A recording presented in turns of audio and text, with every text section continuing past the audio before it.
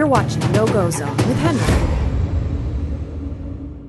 It's just a made-up story. None of it's real. Woke up this morning in the United States of BlackRock. First thing I did is I went and sat on the toilet, pulled out my iPhone, and checked in on Instagram. Grabbed a glass, poured myself a glass of tap water, and I thought I should make some breakfast. So I had some ham, a couple of eggs, and some of my favorite kind of bread. Threw a little bit of my jam on there, and I got dressed in some of my favorite clothes. Walked out the door, hopped in my car, drove to the new job I just got, doing data analytics for Amazon. Lunchtime, I got hungry. I Ubered up some McDonald's, and then after work, I hit the gym on my way home. Got home hungry and tired, so I ovened up one of my favorite frozen dinners, fed my dog her favorite dog food, and caught up on a little bit of news to make sure I know what's going on in the world. God damn, the news was depressing, so I poured myself a glass of High West whiskey, and that finally helped me relax, and I climbed into bed.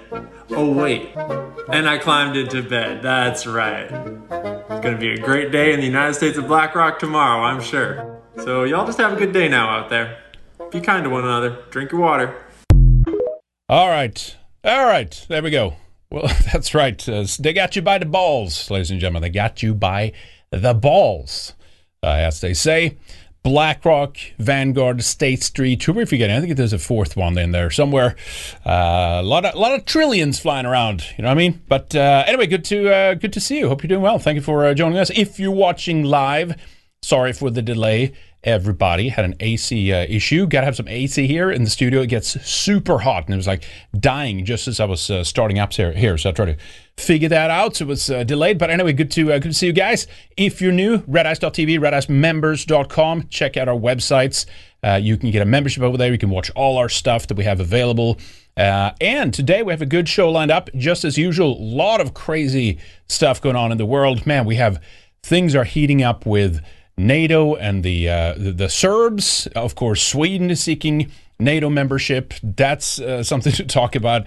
They're going after the cows again. We're going to talk about that both in Ireland and in the U.S. They want to ban farms, stop cows, kill cows, essentially.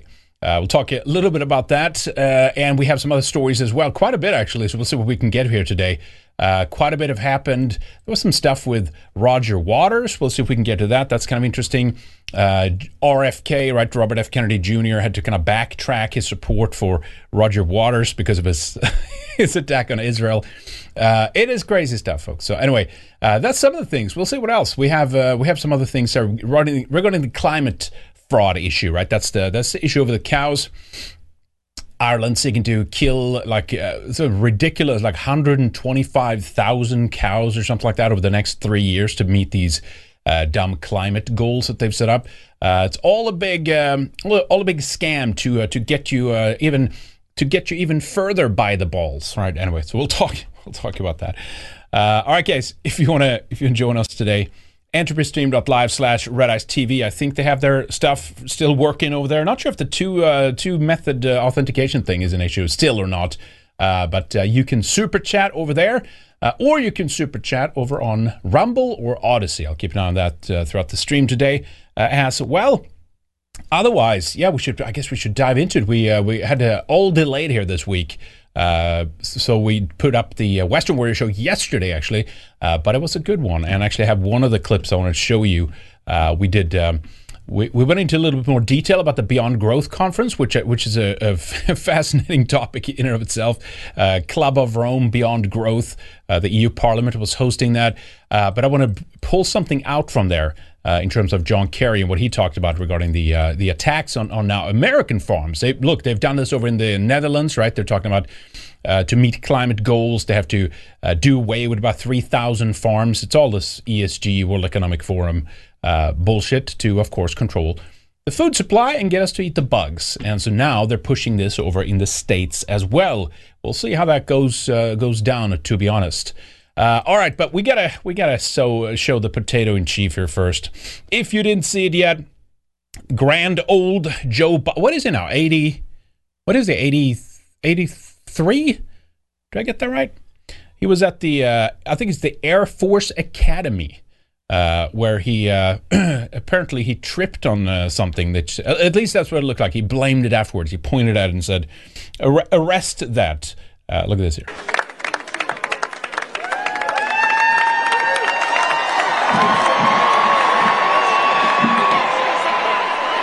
Man down.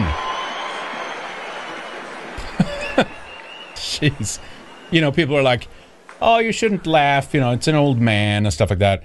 But he's just, I mean, with all, he's an evil, wicked man. And some people say, oh, he doesn't know what he's doing and blah, blah, blah. Well, maybe now he doesn't.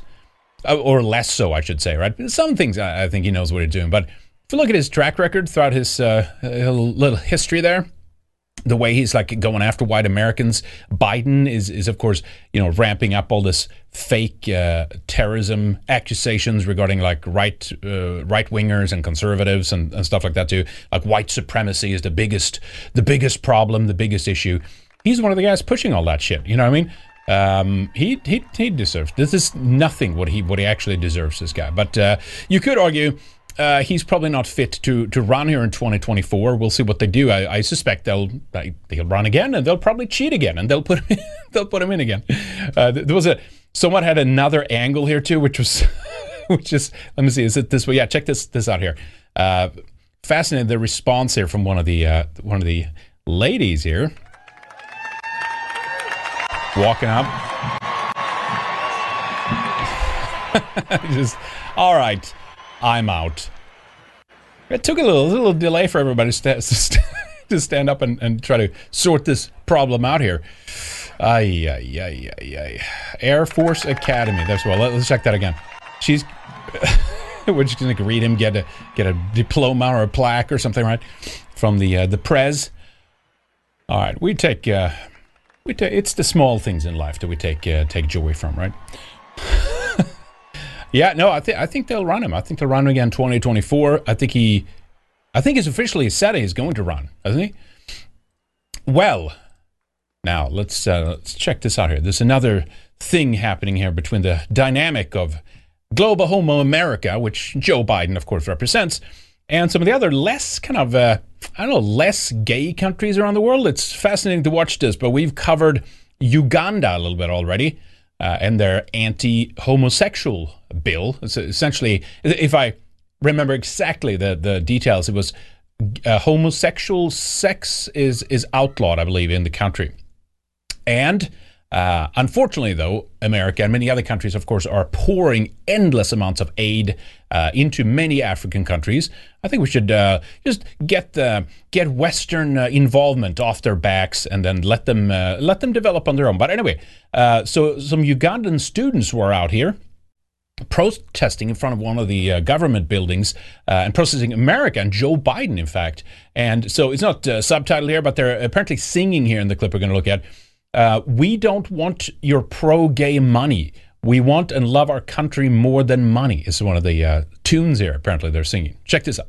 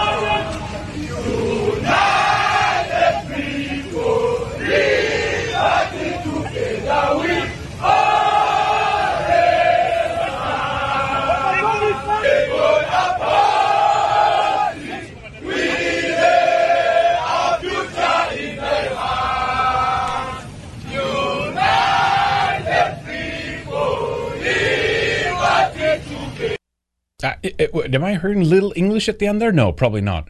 United people? Probably not. It's already but anyway, so unless, of course, this is completely mistranslated. I think it was an African guy on Twitter tweeting this out. So I assume it's correct, right? Remember they've had this back and forth, like incredible, like just dynamic to watch everybody, especially the conservatives that, of course, are cracking down on Uganda. Where you think like, well, you know, they're their own country, they can do what they want. And obviously, I, for one, would welcome them not getting American aid and then going their own path and doing whatever the hell they want. I mean, this is good for them. Good for them. They probably many of these people probably look at the West and like, is this, you have that kind of ironic dynamic, right, where a lot of them want to come to, Europe and America and Western countries, Australia and things like that. But then at the same time, many of them from the third world, even the second world, are of course, way more conservative on average than many in the West are. Unfortunately, we've been completely brainwashed by all the liberal ideologies and cultural Marxism and anti-whiteism and stuff like that. Well, they're probably anti-white, at least when they come to our countries.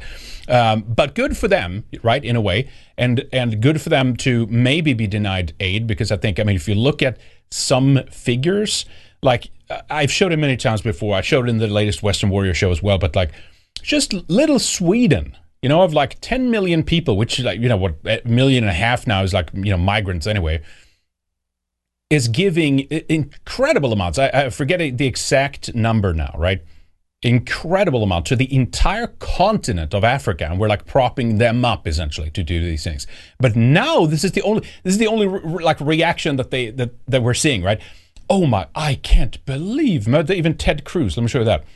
This anti-gay bill here, right? This Uganda bill is, the Uganda law is horrific and wrong, Ted Cruz says. Here's a Conservatives 2023, right? Any law criminalizing homosexuality or imposing the death penalty for aggravated homosexuality is grotesque and an abomination. All civilized nations should join together in condemning this human rights abuse. Hashtag LGBTQ, Ted Cruz says. So that's your based conservatives these days, I guess, huh? I think there's also kind of a slippery slope argument. A lot of people in the West are like, well, to each his own, and whatever they do in their private home and things like that. And it's like, those were arguments I used to understand, but considering just how far things have gotten, and of course how they're lumping all of these little special minority groups together as an attack and a sledgehammer against traditional Western society, there's no room for any kind of sympathy anymore, to be honest. Now it's interesting though, right? Because now you're seeing somewhat of an organized kickback or pushback against some of the stuff that's happened, at least in America, over the last couple of years. And finally, some conservatives are like rallying a little bit to like, oh, let's boycott Target. But then we're back to where we started today with the BlackRock issue anyway. Like, they don't care. They don't care. They can dispose of a couple of Targets, nationwide, and they'll still, make a lot of money, kind of thing. We'll see. It's still good to see the pushback, and I'll come around to this topic a little bit later in the show as well. But it is fascinating that this is how the state of conservative, that there's no understanding. Like, well, can't you see how society has transformed as a consequence of it? And if you kind of open that door a little bit, if you kind of like open the door just a crack, eventually it will be it'll open wide. You know what I mean? And now they want your kids. And look, there could be some homosexuals that are against those kinds of things, and some are or whatever. But like it or not, they have embraced your movement that you were working for, and attached, right, to piggybacked on this issue to take us where we are now with the pedophile stuff. So maybe this is like an ongoing experiment in the West, right? Maybe the only way to ensure that it doesn't go this way is to just keep that door tightly shut, kind of thing, right? It's like, okay, you could argue, like, legally speaking, that like, okay, you could have that one of this, like, it is within society, it should be frowned on, it should be, it should be in the closet, essentially, right?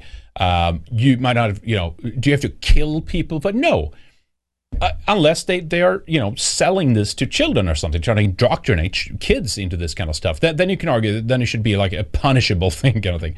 Unsurprisingly, of course, the High Representative for the EU for Foreign Affairs and Security Policy at the what's his name, Joseph Borrell.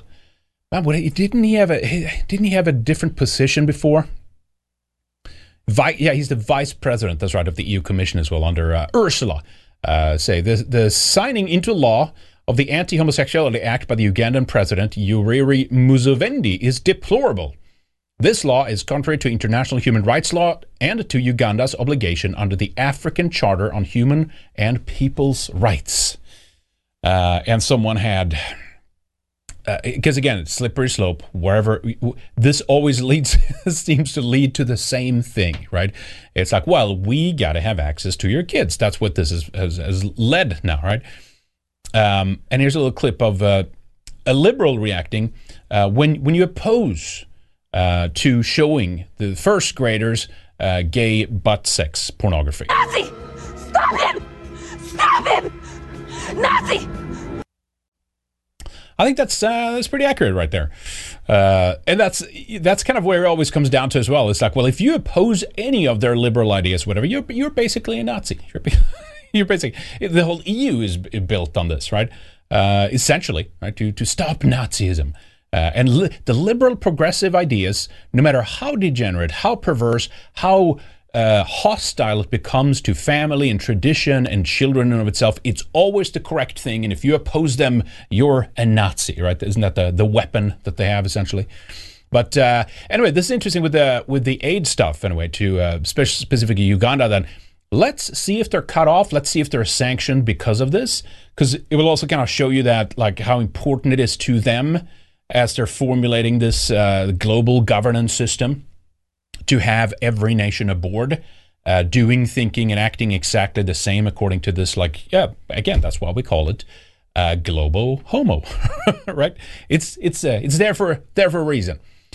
All right, Crayon Minister CRJ over on Antropus Stream says, cheers from Diagolon, in case you're wondering. Yes, it has in fact gotten worse. Full salute, sir. Thank you. Yeah, of course it's gotten worse. It's always getting worse. Yes, we'll be joined tomorrow, by the way, for Flashback Friday. A little bit delayed in schedule here, but we'll be joined by Alex, the Fairman's Toll, to guest host with us. One of the Diagolon Plaid Army guys. So shout out to you. Thank you, Crown Minister. We had a couple here from Western Collapse Report as well. Uganda seems kind of based these days. They banned faggots and are making good moves. I wonder, Uganda, I haven't really heard. Is there a lot of people from Uganda in like Western countries? There's definitely other sub-Saharan African countries that are way more kind of overrepresented of African countries, as far as I can remember anyway. I mean, again, good luck to them. I think I've said this many times before, but I genuinely wish that all the other countries out there to do well for themselves, to do the kind of things that they need to do, whatever that is, that they have their right to self-determination, if that's what they democratically want kind of thing, so be it, right?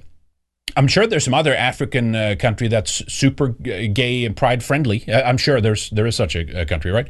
Then they can go there. Why does it have to be that every single country have to have these same things all the time, right? Anyway, Western Class Report as well says one doll hair. Was that? Am I missing the reference? Something there. Thank you, Western Class Report. Maybe next time 3 doll hairs. What's the? There's probably some obvious reference here that just goes completely over my head here.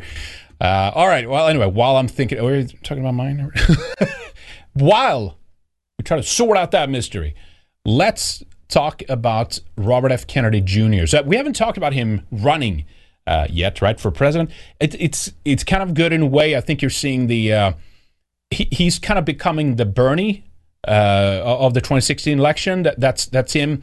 You can see the liberal media attacking him. He's running as a Democrat, obviously, but see the libs and the progressive anti-white media calling him, of course, a science denier, and he's anti-vax, and he's a menace to society, this guy, because of all the things he's talking about. But anyway, it's something interesting that happened, and I think it's good to have someone who can drive those points. Anti-lockdown, anti-mask, generally, anti the vax experiment, right? Things like this. But there was this thing here of him deleting a couple of tweets of support for Roger Waters, who, of course, is Pink Floyd. Is it the guitarist? Am I getting that right? Maybe chat remembers exactly what his position in the band was.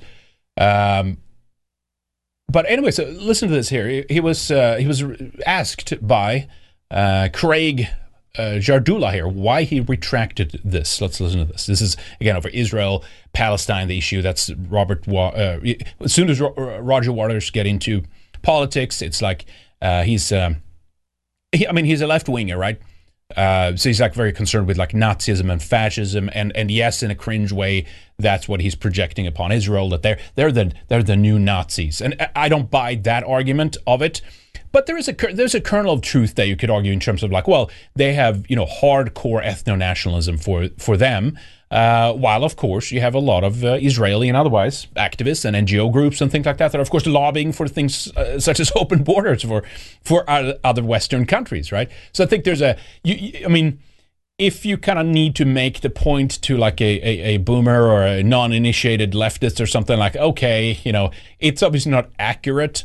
It's not accurate, but if that's what they have to do, all right, fine. I think you can criticize them for being their own. You don't have to compare them to any other to 1930s, ideology in Central Europe. Anyway, here's what he said. Listen to this. Mr. Kenny, a lot of people are confused about the tweet storm. I call it the tweet heard around the world. A couple tweets were put up in support of Roger Waters and then taken down. Do you want to give us a little explanation of why they were taken down and also your stance on Israel and Palestine? I tweeted that. I made the tweet applauding Roger Waters' courage in opposing the COVID mandates and the Ukraine war. I was unaware of his position on Israel. And when I learned that, I immediately took it down. My position of Israel is that I support Israel. My family has a long relationship with Israel. I support its right to exist and its right to protect its security. And the Palestinians? And a humane outcome and a recognition ultimately of the aspirations of the Palestinian people is important for everybody. Well, but you can't have both, right? That's the bottom line here. Like they're occupied, and you can't. Well, a humane, Gaza's cornering off strip. This is like, but anyway. So, Andrew, what's his name? Lucas Gage. It goes by Lucas now. What was Anthony Gage? Right? Am I wrong? Was it Anthony Gage before? Anyway, Lucas Gage now on Twitter here. Israeli Mossad killed his father and uncle, but even then he has to kiss the ring, which clearly shows Israel has zero power and influence in American politics, right? Yeah, it was a great piece. It's a few years ago, so I read that piece now, but King Kill 33. Did they go into Israel at all? Right? Isn't that what the piece was called? Oh, it's a song too. Yeah, James Shelby, right? Maybe they didn't go into Israel. Maybe they didn't do it. I don't know. No, but that was a different one. Okay, anyway. Oh, was it Hoffman? Was it Hoffman that wrote that? James Shelby Downward with Michael A. Hoffman. Maybe that's what it was. Yeah, King Kill 33. If I'm not mistaken, there was some kind of Israel stuff in there too, which is interesting, right? I have to look into that more later in detail if you can connect the dots in any way. But I think that's largely true what Gage is saying there to a certain extent. But this shows you do not transgress on this issue. This is like it's an instant kill if you want to get anywhere in American politics. You have to bow down. Someone said Roger Waters is the bass player as well. I had actually no idea about that. Bass player and lead singer too. Here's what he. I'm not sure if this is the one single clip that was referenced, but here he comments a little bit on Israel and stuff like that too. Let's listen in here. The Ministry of Strategic Affairs in Tel Aviv deposed Jeremy Corbyn. In the UK, in our country, my country, the country that I am a citizen of, deposed the leader of the Labour Party, who was about to win a general election, and instead put in place an Israeli government puppet, Keir Starmer. I want to say, I think there was a live stream or something like that. I got to check the longer clip there. Yeah, I remember the whole Corbyn stuff, right? That was like maybe his one redeeming quality of sorts. And of course, they didn't like that, right? We have to basically get this guy out of there, and they did eventually. It was enough, hoopla around this, and they got Kerry Starmer in there instead. which seemed more or less correct. Labor is trying to kind of salvage themselves on this particular point again and say, well, no, of course, Israel's right to exist, blah, blah, blah. Yeah, but they're dropping white phosphor. It's fine, So hardcore Zionism, right-wing nationalism for them. And then, of course, the Labour Party still will undermine intensely the Anglo nation and UK overall. Big surprise. So, of course, here's some of the stuff, right? Some of the tweets partially that was going around. At a performance in Germany, Roger Waters dressed up as an SS soldier and pretended to fire a rifle. How any person with conscience can pay money to see this vile human is beyond me. We're a head speechwriter at Israel, mission to UN. Okay, well, there you go. So, of course, he's doing this cringe. Well, this is the wall. First of all, the whole reference to the wall. These people don't even know what that is, right? Kind of thing. But this is what he did, right? He compares sometimes Israel to Nazis and fascism. And they don't like that because that's an anti-Semitic trope. Although I don't think it's correct, right? Yeah, so here's the context notes have been fairly good on Twitter, to be honest. Roger Waters was performing a song from the 1979 concept album, The Wall. The song tells the story of a musician in crisis who ends up performing on hallucinogenic drugs and hallucinates that he's actually a neo-Nazi dictator. He's not advocating or endorsing Nazis. Oh my God, thank you. Oh my God, who could have known? So Greenblatt got involved, as he usually does. Unsurprising to see notorious anti-Semite Holocaust denier and former KKK leader. He was never a leader, right, David Duke? I don't think he was a leader. It was it his 3-month membership or what? We went over it once on the show. I forget the exact details. But David Duke, this is a big problem for Greenblatt, right? He praised Roger Waters for confronting the Jewish global deep state. Toxic anti-Zionism is par for the course for Duke and his fellow white supremacists. And see links to a Algemeine, what's it called again? Algeminer, I think it is. Piece on that front. All right. We don't have to go through this. They always do the same thing, right? Dr. David Duke. Maybe we could have him on and talk about it, I guess. That'd be good. You can't even support. Let me see. Is everything good on this front? Am I getting the audio issue here? Hang on, guys. All right, let me see if that's any better. Got a little funky there for a bit. Check. Is that okay? All right. So hopefully that's good.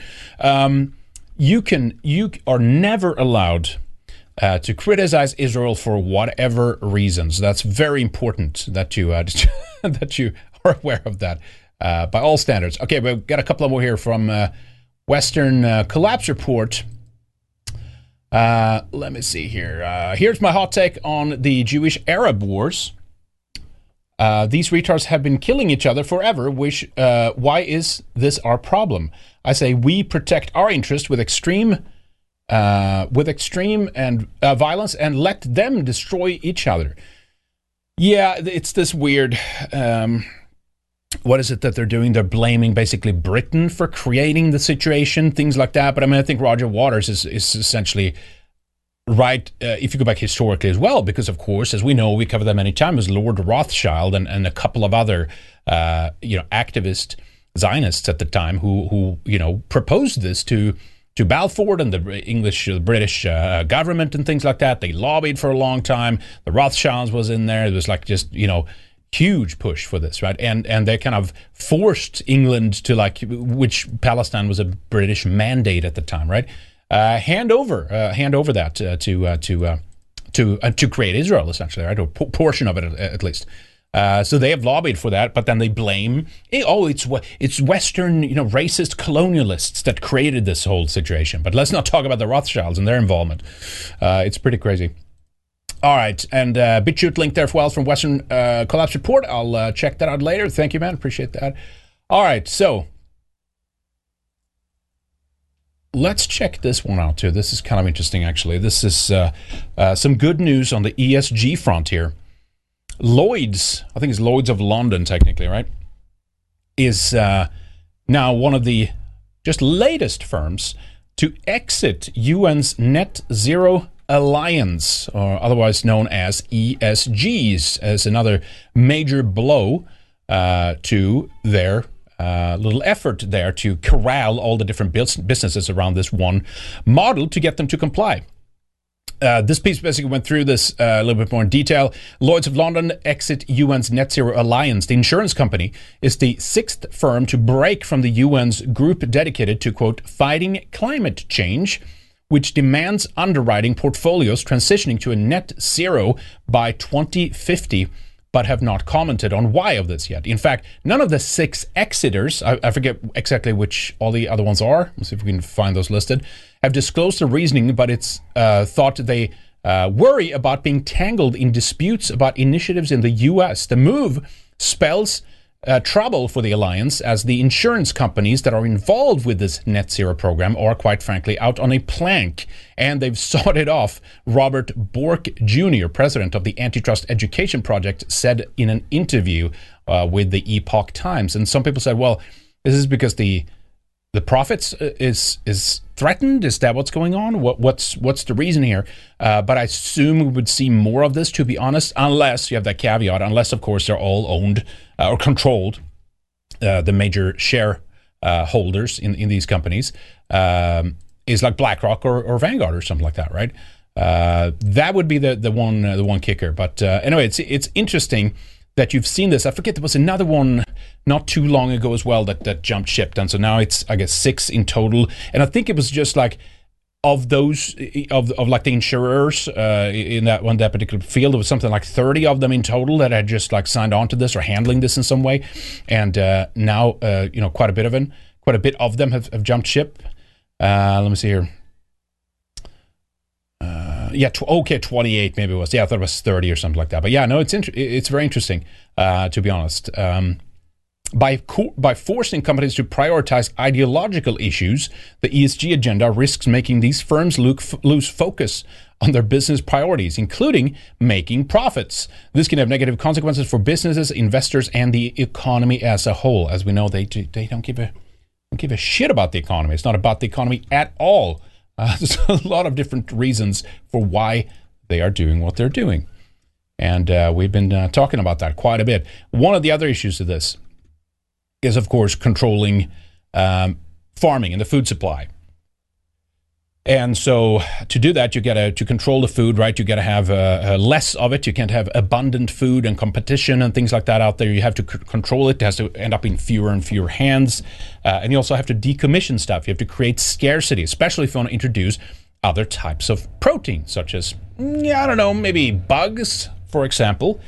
So this push, as I mentioned in the beginning, we've seen that on the forefront in countries like the Netherlands, which is just a travesty. Of course, we played clips of farmers who are like crying. They can't hold back their tears as they are about to lose their farm.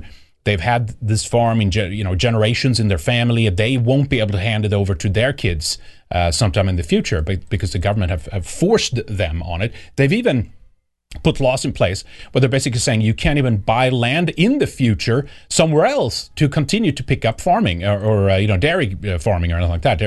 Livestock on the land. So now this has been expanded to Ireland, unsurprisingly. We'll talk about the U.S. in a moment. I want to play a somewhat longer clip. Cut down John Kerry talking about how farmers basically have to stop growing food in order to meet the net zero goals. So here's Ireland through basically what amounts to like a FOIA request.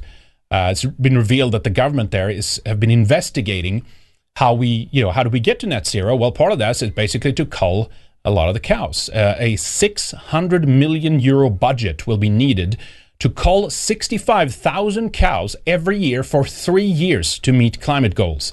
10% of the livestock herd needs to be displaced in coming years. No good. This is not good. Up to 65,000 dairy cows may have to be removed from the national herd every year for 3 years at a cost of 200 million euros if the farming sector is to meet its climate targets. Minister for Agriculture Charlie McConalogue said earlier this year that his department was considering the option of a voluntary dairy reduction scheme, that 2022 would be a reference year, and it was his intention to start the scheme in 2023. The new figures from an internal Department of Agriculture briefing paper produced late last year identify how the sector could close the gap on meeting its emissions targets. The paper, obtained via a Freedom of Information request, highlights that the core measures previously identified to reduce agriculture emissions and subject to additional ramping up can provide a pathway when combined with the displacement of livestock associated with the development of an anaerobic digestion industry. And that's isn't that with the gas, the anaerobic, right? It's what is it? Oxygen-free anaerobic bacteria, right? Isn't that they don't need like oxygen to live, I assume, which is then in turn they don't need to give out carbon dioxide as an output or something like that. I could be completely wrong on that, but I just remember that. It's actually an interesting mystery, right? Anaerobic bacteria, like how they're talking about how the process for life started here on Earth. Barring, of course, a creation, right? But slow progress over time or whatever. That you have bacteria that shows up that can actually do it without oxygen, right? I think they're called anaerobic bacteria, if I remember that correctly. But anyway, they're meddling with this. They're putting bags on the cows' backs to like capture their farts. They're putting masks on their face to capture the burps from the. I mean, it's completely insane what they're doing to these cows now. So now we're just coming around full circle. Let's just kill a lot of them. Let's like. What do the Romans call it? Decimate, right? The 10%. That's literally from decimal, right? Or deca, right? 10%. It's actually a decimation of the herd, essentially, the national herd of Ireland. All right. So it's, and that's, of course, again, to comply with the 2030 budget. However, the measures do not provide a pathway to compliance with the agreed 2025 budget period. To address the gap to target, department officials believe 10% of the livestock herd would need to be displaced by other activities over the coming years, which is the equivalent of approximately 740,000 animals. It says, based on the latest data, the suckler herd, I'm not too familiar with what that is, maybe Irish people are, is already at this level of reduction, and when followers, calves, stores are included, this would bring the sector close to compliance with the first carbon budget period, while certainly ensuring compliance with the second carbon budget. The suckler herd will reach its own equilibrium, it said. Blah, blah, blah, blah, blah. Some of this terminology of like, oh, we'll look into this and researching this, whatever. This is bad. That's what this is, right? However, while it said changes to the nitrates regulation derogation, what is it? Derogation, I think it is, may also act as a, quote, backstop on dairy cow numbers over the decade. An exit retirement scheme on the dairy side will be needed to actively manage dairy cow numbers in the short term. Approximately 60 to 65,000 dairy cows per annum would be needed to be displaced. It's a nice way of saying it, in 23, 24, and 25, so the 3 coming years here. This would allow for some modest growth for new entrants and young farmers, 10,000 per year, the paper stated. It added that a separate fund would be needed to establish to operate this scheme. It is anticipated that a budget of up to 200 million euros would be needed annually. This, it said, was based on a payment of 3,000 euros per cow for 65,000 cows. So again, they're paying the farmers to kill their cows to get rid of them.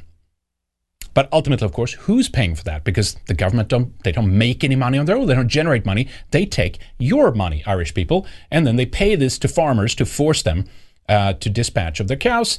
And there you go. Voila, culling the herd. Well, okay, where are we going to get the remaining dairy from? What about the protein, right? We got Israel is working on 3D printed steaks, folks. Just hang on, because it's going to be very exciting. Funding options would need to be explored. Yeah, of course it would. As part of the terms and conditions for the reduction scheme, the paper outlined that farmers could not use the land for breeding ruminants, but it would be permissible for them to feed cattle on their land. Oh, thank you. The paper also said if a suckler beef exit scheme was launched, it may be permissible for them to diversify into sheep production. However, it said diversification into alternative land uses would be strongly encouraged. All right, anyway, they go through a little bit more here, but I think that's the meat of it right there. By using a biting system, officials said the department would not need to signal payment rates for the suckler cow and dairy cows, as this would be politically divisive. Yeah. What about the production of food? Can we address that issue? Is that part of it? Nah, let's just reduce. That's what, of course, why this net zero thing is absolutely insane. I mean, this will be death for us. They want us dead. That's the only way it is, right? But all of this comes in the veneer of no. We're saving. We're doing this because we're saving you, right? We're saving you. Here's like bureaucrats coming in with paperwork, forcing these people out of their occupation. Essentially, you know that. And eventually, disincentivizing them from owning more, cows, paying them to kill them, things like that. We've seen other crops in other parts of the world. The U.S., I remember doing that for a while. They just get orders from the USDA, I think it was. You need to get rid of this and this crop. We'll pay you, of course, but just destroy it, right? Something is afoot here when it comes to culling livestock in Western countries and decommissioning farms and stuff like that.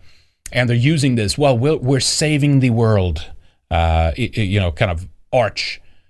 Story arch. We're the good guys, you see. We're saving everybody. And speaking of that, let me play that John Kerry clip because it perfectly exemplifies this belief that they have. And it's this almost like cartoonish version of like where I can't think of a more noble cause, and we're actually, this is not hyperbole, we're actually saving the planet and coming together here, right? So this was at a farming. Let me pull up the Slay News piece here so we can get the exact place here where he said this. Farmers, essentially, this is if you reinterpret what he said, he basically says certain amount of farmers must stop growing food because otherwise we will not get to net zero. Agriculture represents 30 or 33%, right, of all the carbon emissions and things like that. So they say if we don't control farming, and they say innovate, they talk a lot about that here. But at the end of the day, there's no shortcuts, right? If you want to try to meet these net zero goals, which is it's suicide, complete suicide. You must not remove farming entirely, but you have to limit it, severely, right? So it was at the what was it called here? Green Agenda, the Department of Agriculture's Aim for Climate Summit. We've talked about the AIM stuff before. Listen to this here. This concept of an innovation mission for agriculture, championing this notion of smart agriculture. Agriculture contributes about 33% of all the emissions of the world. We can't get to net zero.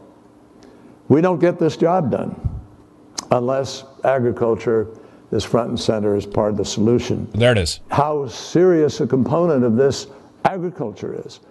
How critical it is that we get this right, because lives depend on it, as well as our ability in the long run to be able to meet the challenge of the climate crisis. Can't think of any time when so many agriculture ministers have come together here in Washington.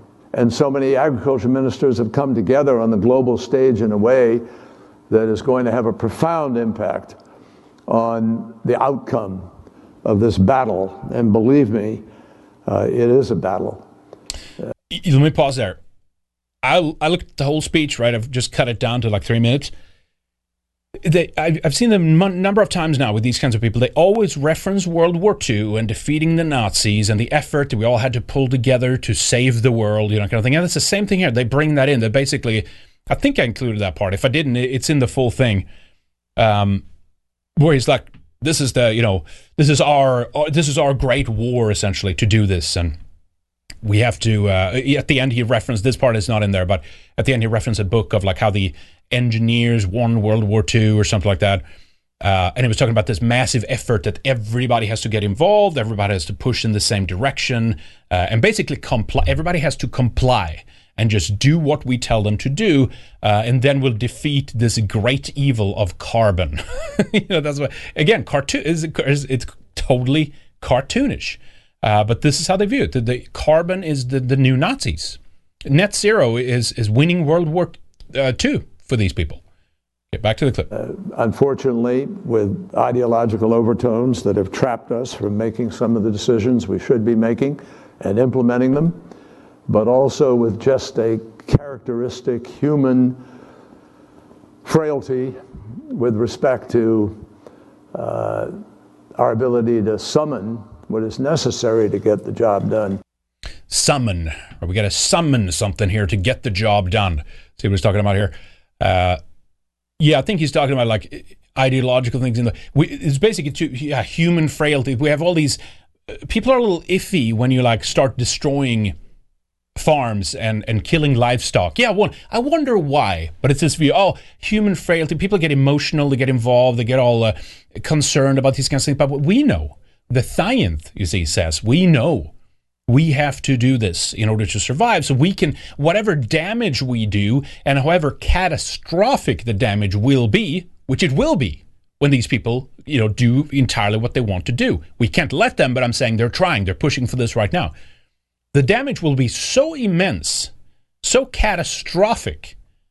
I mean, we're talking even if there is any difference in the mean temperature of the Earth by human activity, anthropogenic global warming, even if that is an issue, the fact that we're right now going in the opposite direction of actually experiencing a cooler climate overall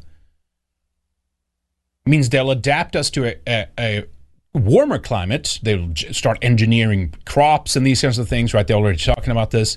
Resilient. This is what he talked when they mentioned innovation. He went on and on about that. Farming, innovation. And that's, put a bag on the cow's back and trapped its farts. Put a mask over its face to capture the methane and, things like this. But if they can implement all this, it will be catastrophic effects. But they will just turn around and say, well, if we didn't do this, you see, then it would be Armageddon. Then it would be the end of the world. And so no matter how much damage, livelihoods lost, people's ability to feed themselves lost, it will still always, by these people, be justified. That's why it's so dangerous. It's a climate religion. It's a belief system. It will always be justified by claiming they're the good guys, you see, because without them stepping in and fixing this issue, you would all be dead. It's incredibly dangerous with this kind of cultish thinking, where, of course, they're also not letting in dissenting views into this discussion. They're saying, well, the debate is settled, the science is settled, everybody agree, which of course is wrong. It's not true. There's tons of scientists out there that have different views on this. But they don't let them speak. They don't let them get in there. They just claim this is settled science, and so therefore obey us, right? I can't think of any issue where everybody has the ability to be able to contribute to something where you can legitimately say, we may save the planet. Yeah, look at that. Save the planet. Delusional. There is no hyperbole in that statement. No exaggeration whatsoever, Johan Rockström. There's no exaggeration whatsoever. And have a look at that. Let me see if I can find the reference video here. We Don't Have Time. Do you guys remember that group? It was quite a few years ago now. Let me see if I can find that. I think it is a Swedish group, actually. And maybe they just restreamed it, but I think they have a foot in this as well. And we exposed, them, or at least their agenda, when we talked about the Greta Thunberg stuff, right, of how she's tied into like this whole new industry. It's just a whole economic takeover. Kind of like, think of what the Rockefellers kind of did with Standard Oil and decommissioning, like, the rail system in America or something like that back in, when was that, 20s, 30s, maybe it was earlier, 10s or something. I forget exactly when. But it was like a pivot. It was like, okay, we're doing oil. I mean, they even had electric vehicles back then and things like that, but it was a complete pivot and a new dynasty to control of the energy sector, essentially. And it's the same thing happening here with this green movement. It's a not completely new players, but it's an attempt by a new liberal elite to take control of energy production, get everyone else to comply, and on top of all of this insanity of control, make a shit ton of money on this as well. Ed, I'll play the "We Don't Have Time" kind of promo that they did for global warming after we listen to the John Kerry rest of his speech. Then you get an idea of just how insane they are, and it's always this concept: we don't have time. Don't think. Just no research. The science is settled. Act now. We have to act now to save everybody. It's complete. Just shut off any kind of rational thinking. That's the tempo these people play at. Of the Potsdam Institute, carefully articulated about 16 different tipping points that we face if we don't do enough to be able to lower the warming of the planet. We may be at or crossed 5 of those tipping points right now. Ooh. I refuse to call it climate change anymore. It's not change. It's a crisis. And without action, millions of lives and livelihoods are going to be at risk. They are putting millions of lives and livelihoods at risk. But you see, no. We're saving these people. Without us, you would all die. Without action, millions of lives and the livelihood of the planet is at risk. This is the biggest organizational effort that I think we have faced, certainly since World War II, but perhaps ever. So we have to reduce emissions from the food system to keep the 1.5 degrees alive. Why do we have to keep 1.5 degrees alive? Because scientists. That's right. We need economic, social, and policy innovation. To those in civil society, we got to push more. Yes, of course. We got to be more militant. We have to get this job done. The IEA has been clear about how we get to We got to be more militant. We got to get this job done. Let's go. Narratives. Goal of 2030, which is a 45% reduction in emissions by 2030, and then continue down to net zero by 2050. It's absolute civilizational and human suicide. That's what this is. It's a human suicide mission where they've talked themselves into that they're the good guys. We've never seen anything like it. It's unbelievable. We need every single person here to be pushing this narrative of the way in which agriculture is going to contribute to this victory. And that was after you talk about World War II and the Nazis and oh my God, this is our carbon is our Nazi. He didn't say that, but that's what he meant. Oh my God, it's just how do you fight these people? It's almost like we can't let them just do this. We can't let them just experiment. I mean, these are the people that want to spray our skies to block out photons, sunlight reaching the earth so that we can keep cooling it. As we are, I believe, and I think that the science is backing this up, but I believe we're heading into probably a mini ice age, definitely a cooling period. Remember that strip that Greta Thunberg had in her book and stuff like that? And they were so dishonest, right? They only sowed, I forget how many thousands of years, but if you extend the whole range right through, they've done this through dendrochronology and other things, right? Looking at temperatures and, ice core samples, these kinds of things. If you look at the whole picture, tremendous up and down pre-human industrialization in regards to temperatures. But they're just, let's just cut that portion out and let's just look at this little portion. And it's like, yes, it's been a little warming because it's been a recovery from the last, cold period. This is a natural cycle. You can't do anything about that. But anyway, look at this crazy advert here for the We Don't Have Time, which you see up in the top left-hand side corner of John Heinz Kerry here. Check their little promo out here. We are running out of time. Right now, carbon dioxide emissions are being released at a staggering rate. Climate change will soon be self-fulfilling and unstoppable. The ice in the Arctic will no longer deflect sunlight, and the Siberian tundra is melting while releasing enormous quantities of methane gas into the atmosphere. We cannot turn the clock back. We are growing closer at an unprecedented speed to the point of no return. But there is still time to stop the emissions. So why do we not introduce a carbon dioxide tax now? Of course. course. We are not shifting to 100% renewable energies? How is it that nothing is being done? We have a solution. Right now, as we speak, we are building a social network, an arena where you and millions Good. A social media platform, just what we need. of people around the world will be able to watch who is really doing something to put an end to the climate crisis. A shaming and pressure campaign. Check this out here. An arena where you can look into what your politicians and business leaders are doing about climate change. Do they in fact take it seriously? Are they doing their job? Love bomb the ones in power that are actively looking for solutions, and Clients? climate bomb the ones that must do Shaming. more. Nobody likes a bad rating. Nobody wants to be held accountable for the That's climate right. crisis. When the pressure is felt by the people in power, they will no longer be able to deny, mislead, or No more deny. They're climate deniers, right? That's right.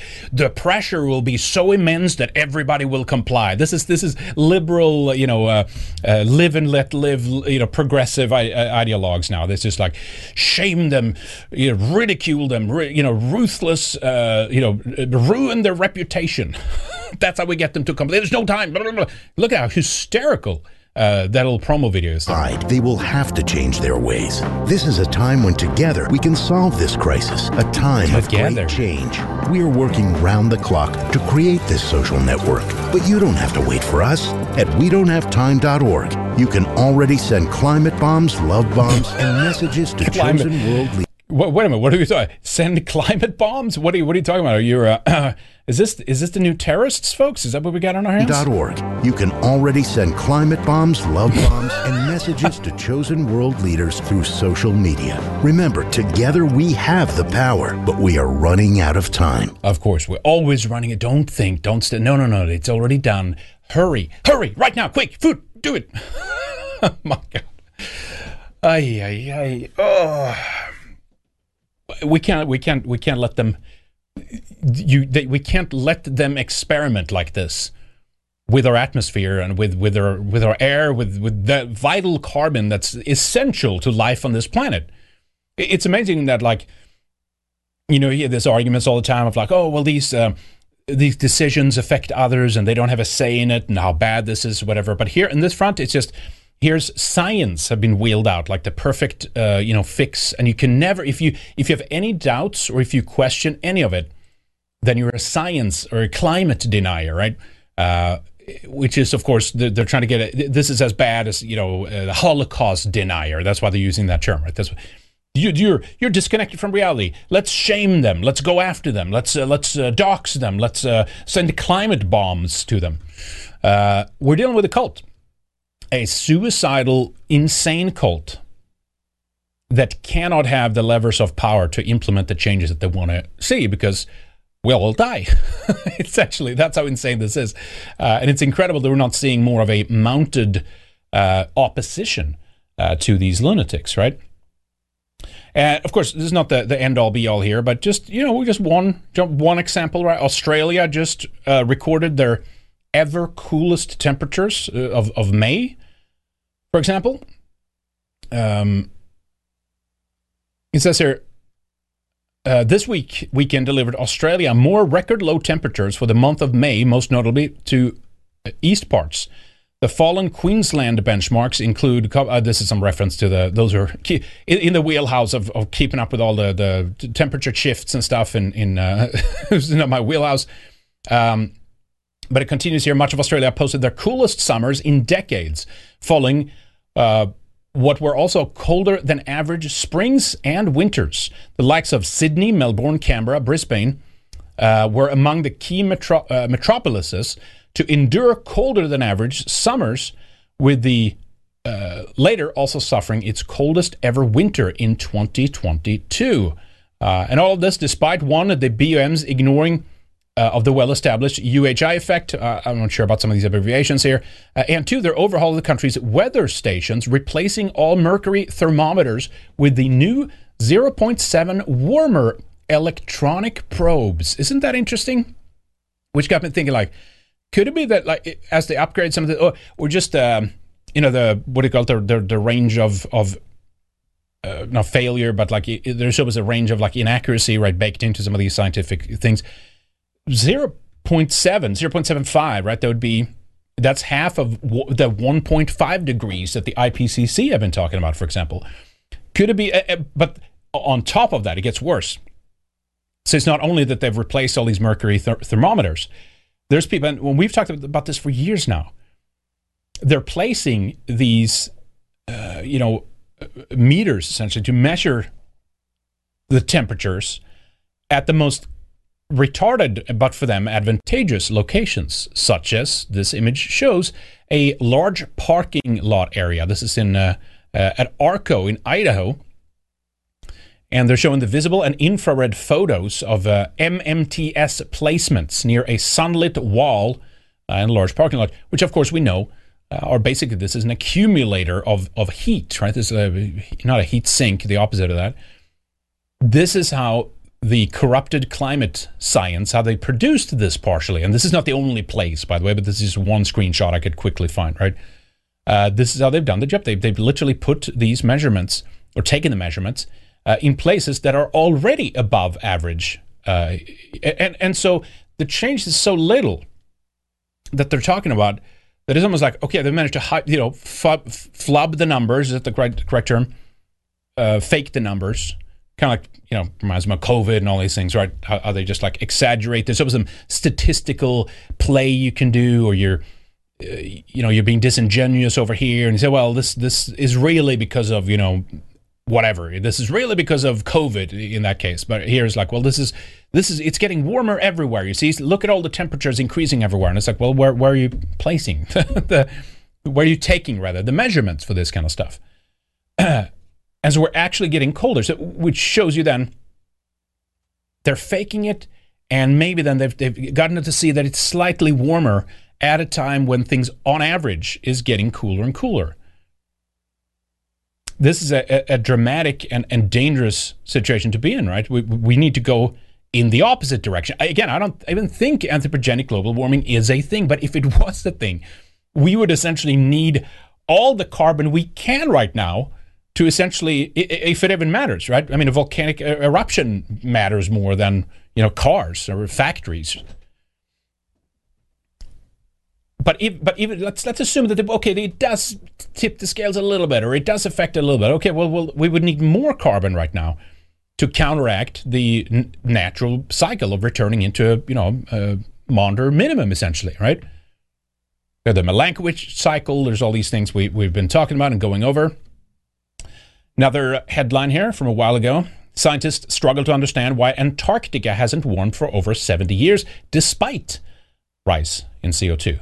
And of course, who can forget the classics, right? UN predicts disaster if global warming is not checked. From June 29th, 1989, entire nations could be wiped off the face of the earth by rising sea levels if the global warming trend is not reversed by the year 2000. Right? They've done this over and over and over again to try to scare us into submission. Wrong forecasts every time. AP, Health and Science, says 5-year climate forecast. More high heat continued. U.S. southwestern drought and 40% chance of the year that exceeds Paris warming goal, right? And of course, you can forget Greta Thunberg getting in on this as well. Back from 2018 in June. A top climate scientist is warning that climate change will wipe out all of humanity unless we stop using fossil fuels over the next 5 years. And here we are, right? Still alive. There's more. Here's Antonio Guterres, the Secretary General of the United Nations. Humanity faces collective suicide over climate crisis, warns UN chief. And, of course, he's done promotional photographs such as this one, our sinking planet. This is all marketing, all bullshit. It's a huge gay op, all of this. And speaking of the UN, who can forget, of course, that also, that's right. The reason why we need to fight climate change is because that's fighting racism. The global climate crisis is a racial justice crisis.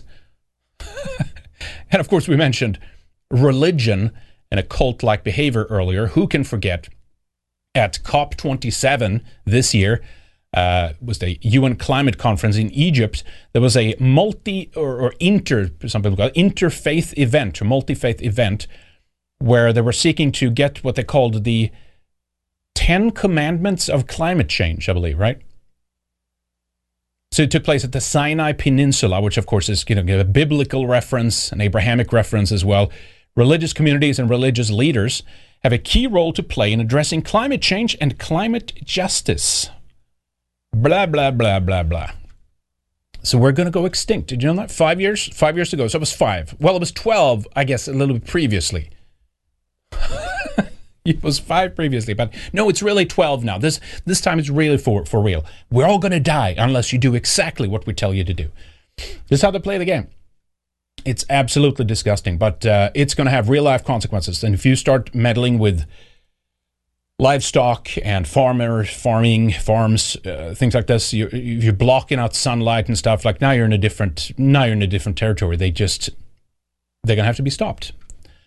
These people in one way or another, or it's going to be a nightmare. But anyway, that's interesting when it comes to the ESGs and stuff. That I think there is an opposition kind of forming to some of this stuff,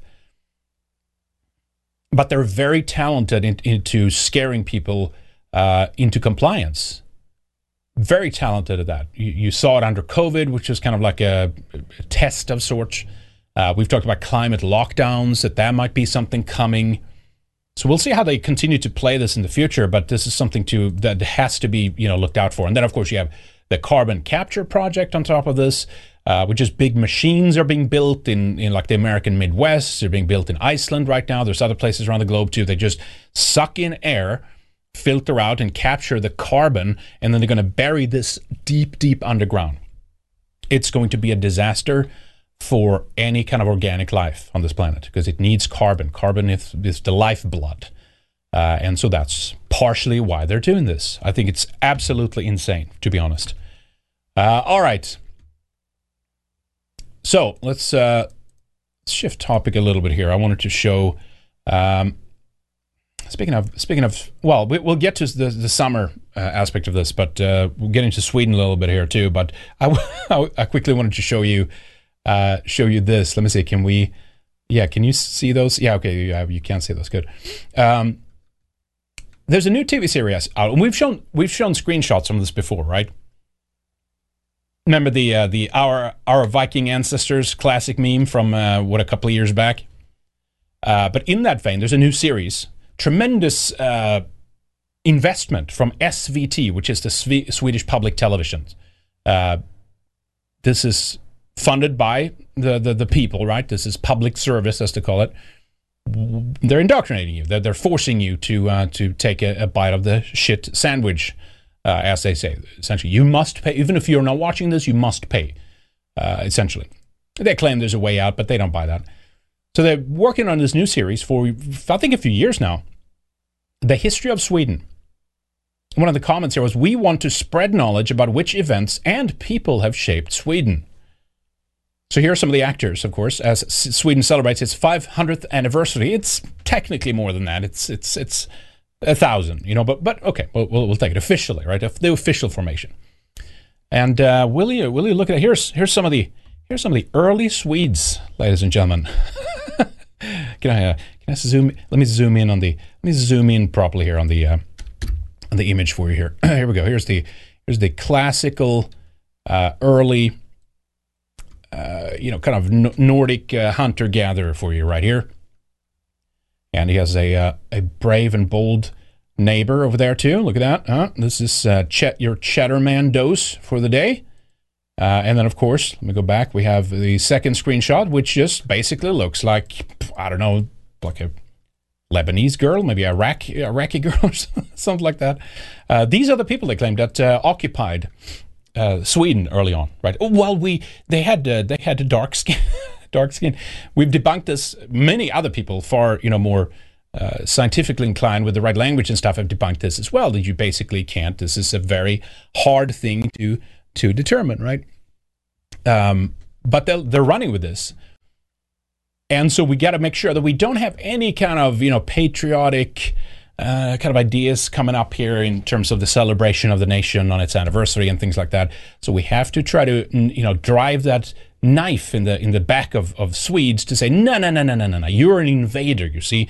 It was just the indigenous, the noble Sami that were here before you, and you stole all the land. It's funny, someone commenting on it the other day, they even said that, like, reindeer herding, right, herds of having reindeer as your livestock is basically like was the Swedish people invention, right, in the 1500s or something like this, essentially, and it was brought to the Sami later. They took inspiration from the Swedes that did it, but that doesn't stop them. You see, we are the perpetual invaders wherever we go. But there's some great shot tips. I'm looking forward to this. This is not out yet. There has been, I think, one website that they set up, and we've shown you some of the screenshots there before, so it's kind of more of the same so far. Now, the series is going to take you from the Ice Age, which is presumably this is the Ice Age people. All right. I thought we were the cold Ice Age people. How would a Nick Cannon deal with something like this now? I thought we were the cruel ice people that have no sympathy. We're continuously mean to others.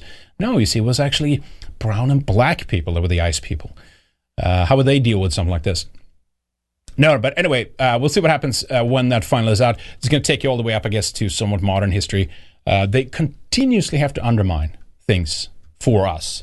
As a group, we can't have anything that's exclusively ours. And even in countries that had like no colonialism, no kind of involvement in the slave trade or anything like that, it doesn't matter. It's the same MO for every single white country.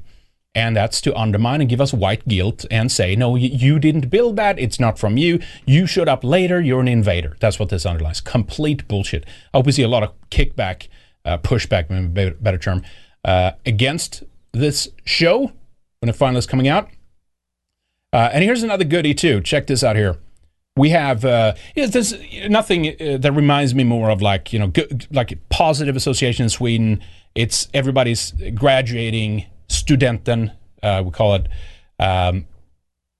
It's summer. It's getting warm. It's a long break coming up. It's like it's the best time to be in Sweden, kind of thing, right? Long summer break, long wonderful nights and stuff like that. And now, of course, because of our wonderful diversity and an addition, or spicy additions to the country, now, of course, we have a lot of non-Swedish people celebrating studenten, right? They're be like, student celebration. So there was and I'll get to this one here too, by the way, because these are three girls that are holding up the Eritrean flag. So instead of these people come to Sweden, they're educated in Sweden by Swedish taxpayers, essentially, right? Because they're given a free education, right? And so when they graduate and have their final, day of celebration, they don't hold up a Swedish flag, right? They hold up a flag of their parents' homeland.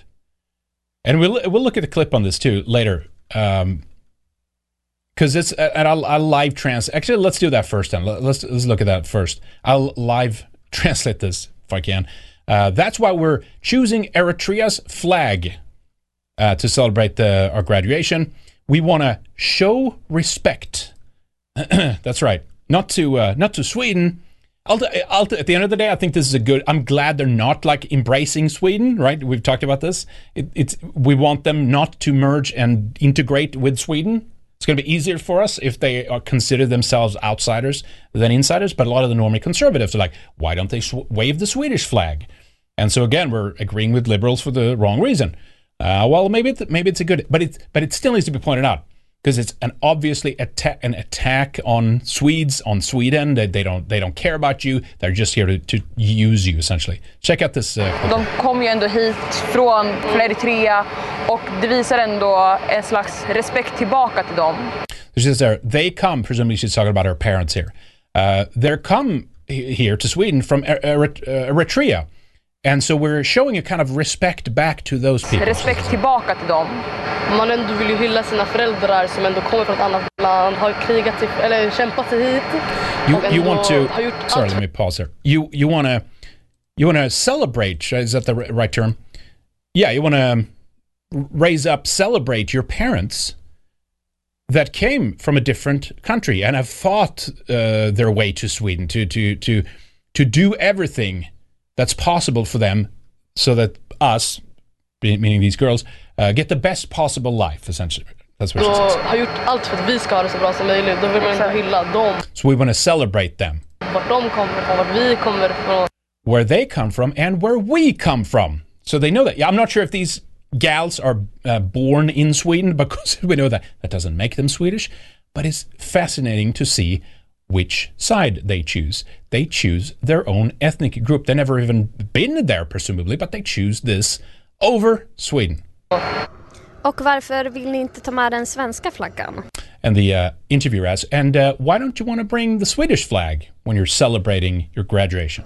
Man vill liksom ha flaggan där sina rötter är ifrån. Because you want the flag from where your roots are from, which it's like, I actually agree, right? But this is a sign of conquest. This is them showing we're here and we're taking over. We hate you, country. We disrespect Swedes. We don't care about you. We're not going to show you any respect. I know you paid for education. You made sure that we got all these, wonderful things that presumably they're there for. What's their thank you? Fuck you. That's their thank you. And she says here, all my relatives, my entire family, extended family, is from Eritrea. They come from there, she says. Hela min släkt och familj kommer ifrån. Det är liksom en trygghet och närhet. This is not interesting. It's like a comforting, or a safety is not the correct term. Trygghet, like, yeah, it feels safe. I guess it's the best translation I can think of. It feels safe. It feels close. Close to carry this flag, the Eritrean flag. They connect with that more. Trygghet, like, yes, security, safety. That would be kind of the best translation for it. And I appreciate Sweden, she says, and everything Sweden has done for me. But that's not enough for me to bring the flag, meaning the Swedish flag. So it's not enough what they've done. I will just harken back to my ethnic roots. It's not. Let me do. I got to find the right. Sometimes it's not the perfect word here. Let me translate that. Trygghet. Okay, security. Translate. Okay, maybe that's decent. Then security. It's a weird. It's a little. I would not even use that word entirely. I would say, safety, or I feel safe when I have this flag. It's something. In other words, and that's because ethnically, this is what they connect with. They know that they're foreigners. They know that this is not their home country. But it's to spit in the face of Swedes. That's what it is, right? That's what it is. Okay, clip is over that. You get the idea, right? So this gay homosexual here, Anders Lindberg, on Twitter, says, here's a suggestion. Let people wave whatever country's flag they want to wave under graduation, essentially. This guy he's going to need to go in a catapult one day in Minecraft, this guy. In Minecraft. Anyway, so let me play. Here's another one. Here's a little classic student celebration, or graduation celebration in central Gothenburg.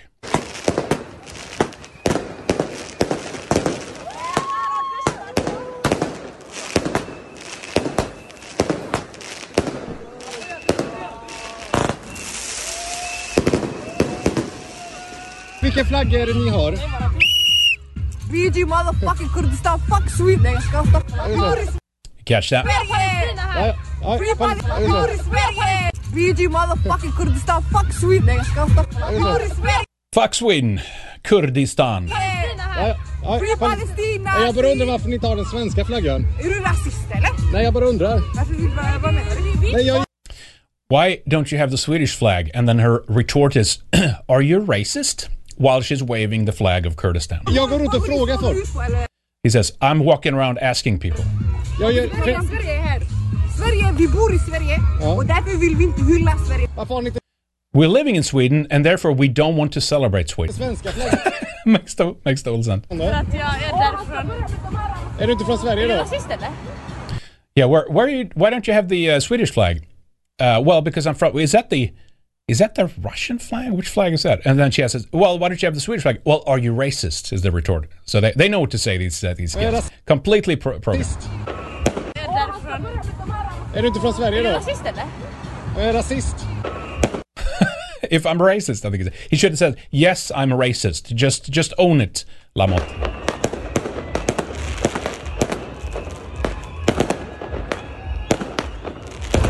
Ursäkta, får man skjuta raketer nu? Nej. Okay, that's gold. He walks up to the police. Can you shoot rockets? Okay, do you have fireworks? Can you have fireworks right now? Which, of course, is shooting. No, it's not allowed right now. Maybe it's maybe you can't shoot them off in that spot, or maybe there's some kind of fire restriction or something. But regardless, do they do anything about it? Of course not. Here's the spicy diversity doing whatever the hell they want on our streets.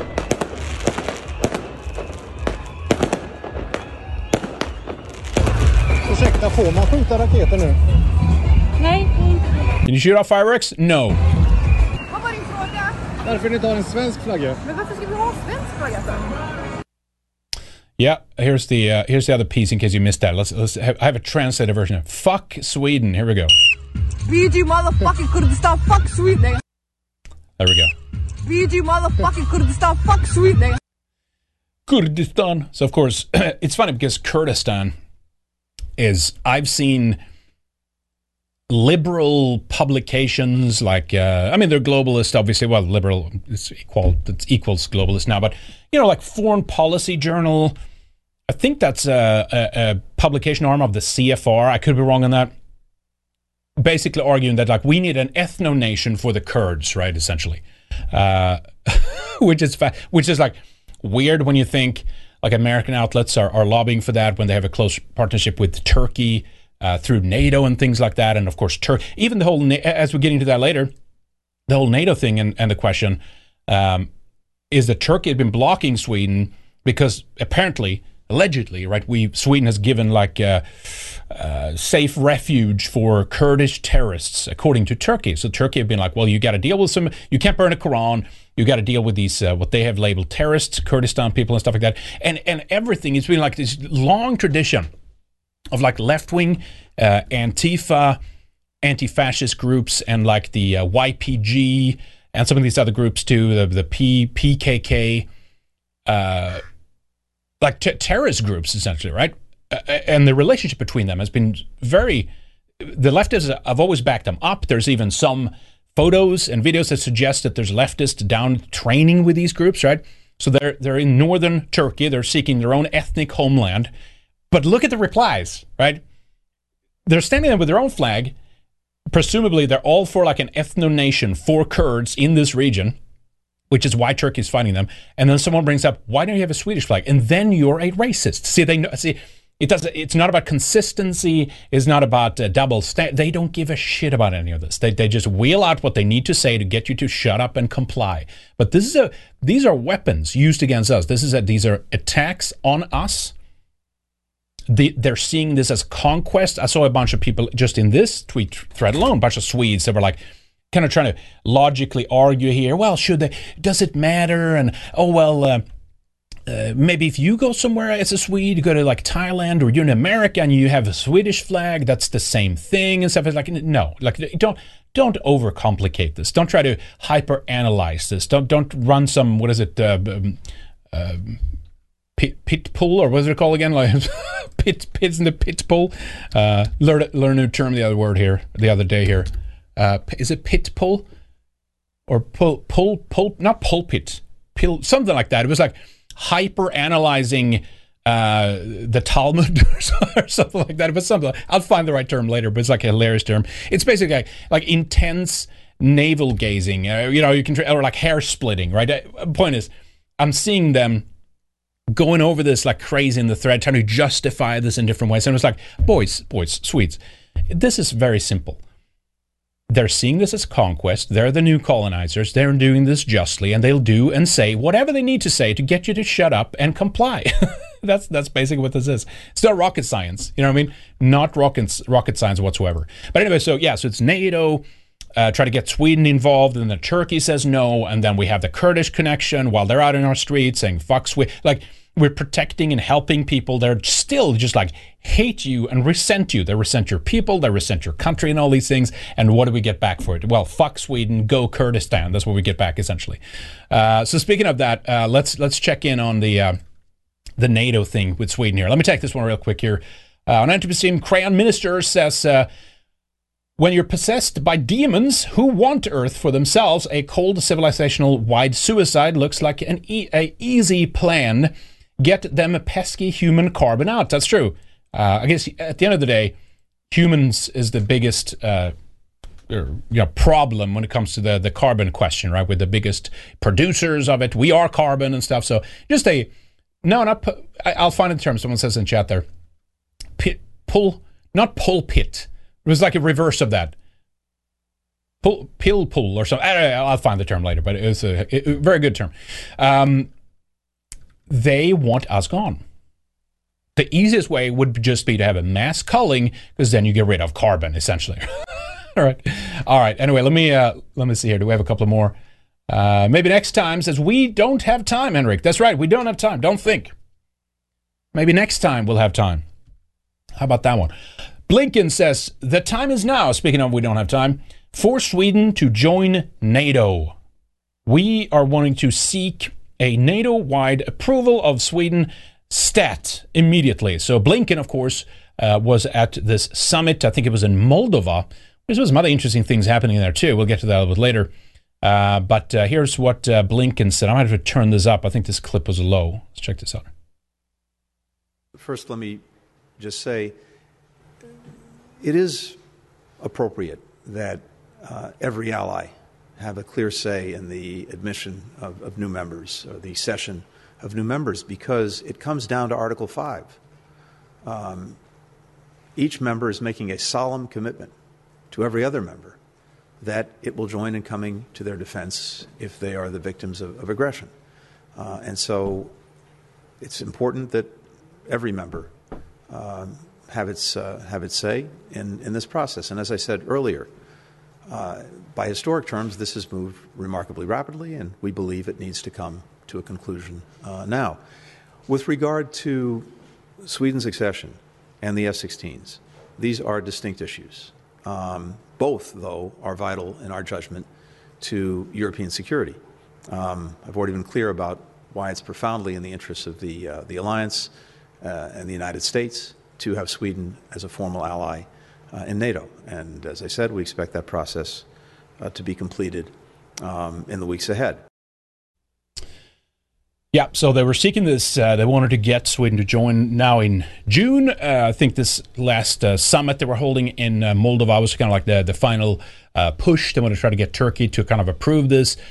He's now won a new term. It was very close there for a while, right? He might not win a new term, might be a left-wing guy in there. And I was speculating at the time, maybe there's some, I mean, who knows how deep this goes, right? I mean, right now the big issue is like Russia, the multipolar world order. We got to get Sweden in there. We have to control the Baltic Ocean entirely. We have to have the island of Gotland. We have to build our bases on there, blah, blah, blah, all these things, right? So they were like, maybe they're doing a gay op on Erdogan and trying to get him out because he's being a difficult NATO member right now. But he narrowly won another term, and so he's kept putting pressure on Sweden to do basically their bidding, to comply. So anyway, they want to make their ascension now, so we'll see what happens in the next couple of days here, in the next week or two, because it could be final then. Of course, I'm vehemently opposed to this. I think it's insane. Finland have just joined, and you're going to see other things change as a consequence of that. It's not only NATO, but that's a big part of it. It's just another, kind of globalist arm, essentially. Yes, Henry, talking about pill pull. Is that what it is? Yeah, pill pull, wasn't that what I said? Check this out here.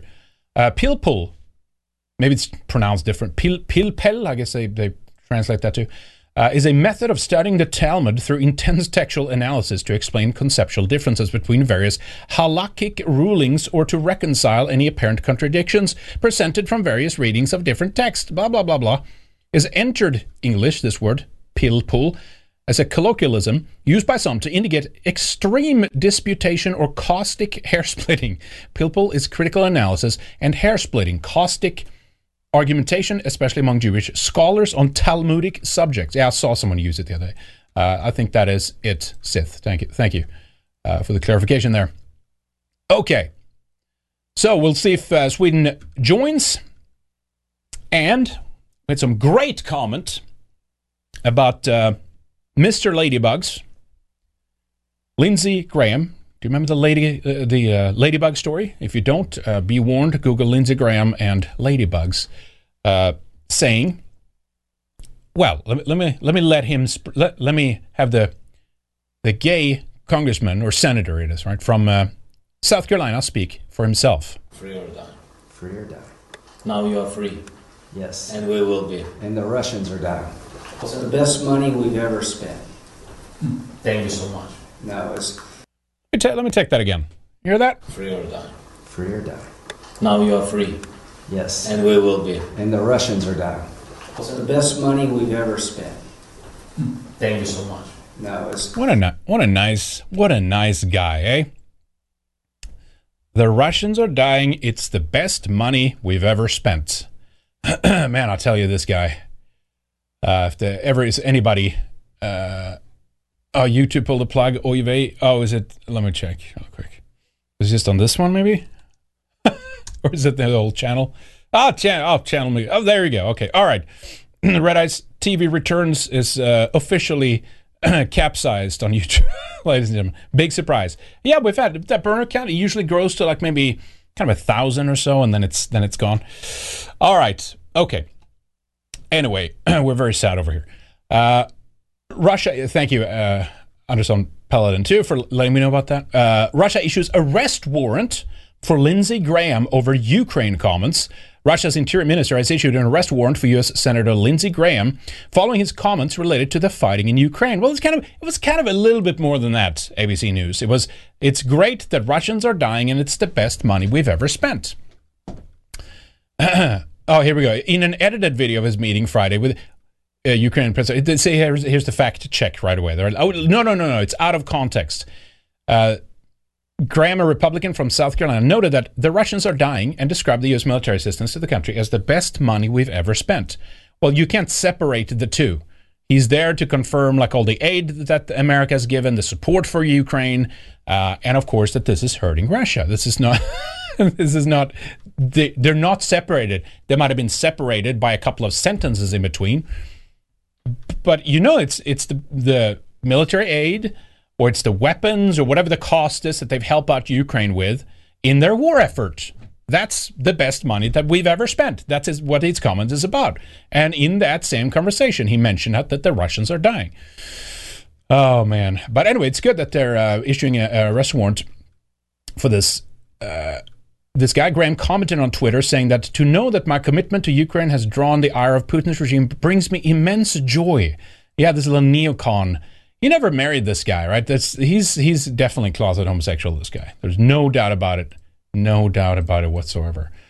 He would be happy if we started World War III, which, of course, again, putting in context with, like, the current regime and things like that, which is trying to reach, kind of like net zero and stuff like that. In this capacity, you can just provide endless support for the war effort and literally have your money go up in smoke and literally producing more pollution that I think few other activities does on the earth, meaning war.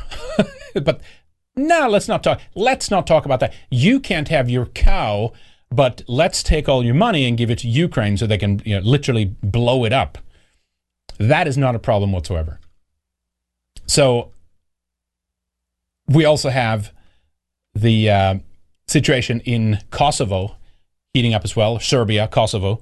The Serbs are being targeted once again. Speaking of NATO, there's now KFOR troops there, which of course is NATO troops. Let me just underline that before we look at some of the clips. It's a NATO-led international peacekeeping force. That's right. We're here to keep the peace. Remember, this is the one that they turned on the Serbs and sided with the Muslims. That's what NATO did. What do you think is going to happen in all these other? It's just, I just don't understand how anybody on who's like a nationalist can think NATO is good or what they're doing is good. They've historically they've undermined every single effort, right? Would it be great if like Ukraine was truly independent from these forces and fighting for their nation and stuff like? Yeah, sure. You know what I mean? And I think they have the right to, and I think they should.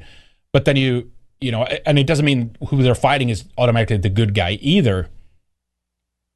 But you realize like how incredibly detrimental these organizations have been to the overall development over the last few decades, right? Not just NATO, not just a few of these globalist institutions like the United Nations, but all of them put together. And maybe all of them doesn't have a foot in every country at all times, but they all tug and pull on each other, and it's a general direction. Look at Sweden, for example, right? We've not been a member of NATO, and we've still kind of gone down the same path. And then people say, aha, see, NATO has nothing to do with it. Well, it has. It has. It's one more, international group, or alliance in this case, military alliance, that will help to lock in a country of going the same direction. They can put pressure on countries. They can tell them what they need to do, what they don't need to do, what they can do, what they can't do, blah, blah, blah. It's horrible. So anyway, more footage coming out of ethnic Serbs clashing with KFOR, these NATO-led peacekeeping forces. Let's check some of this out.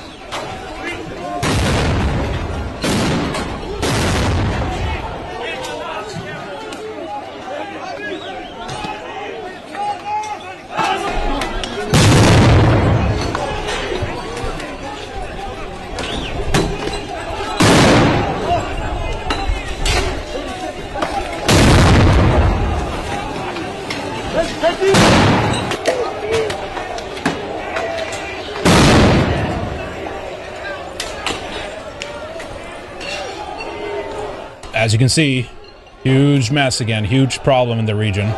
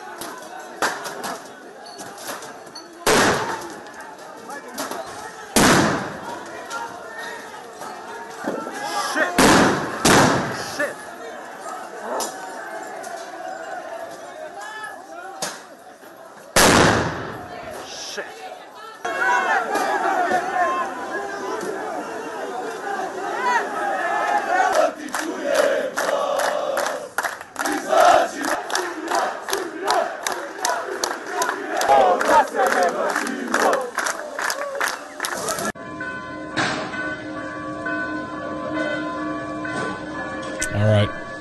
So as you can see, nice and peaceful once again. Now this is the Balkans is a issue and a problem. And again, if you want to, Balkanization, right? It's like there's been an issue here because of ethnic differences, multiple ethnic groups in the same territories and stuff. What do you think is going to happen and what it will look like in most Western countries as the majority ethnic groups are being displaced and we bring in all these other ethnic groups? The exact same thing. It's going to be massive Balkanization, which of course is exactly what they want, right? Order out of chaos. Create the chaos. You can come in and bring in the security and the safety and things like that. I'm not saying that's the only reason for why they've opened our borders, but that's just one of them.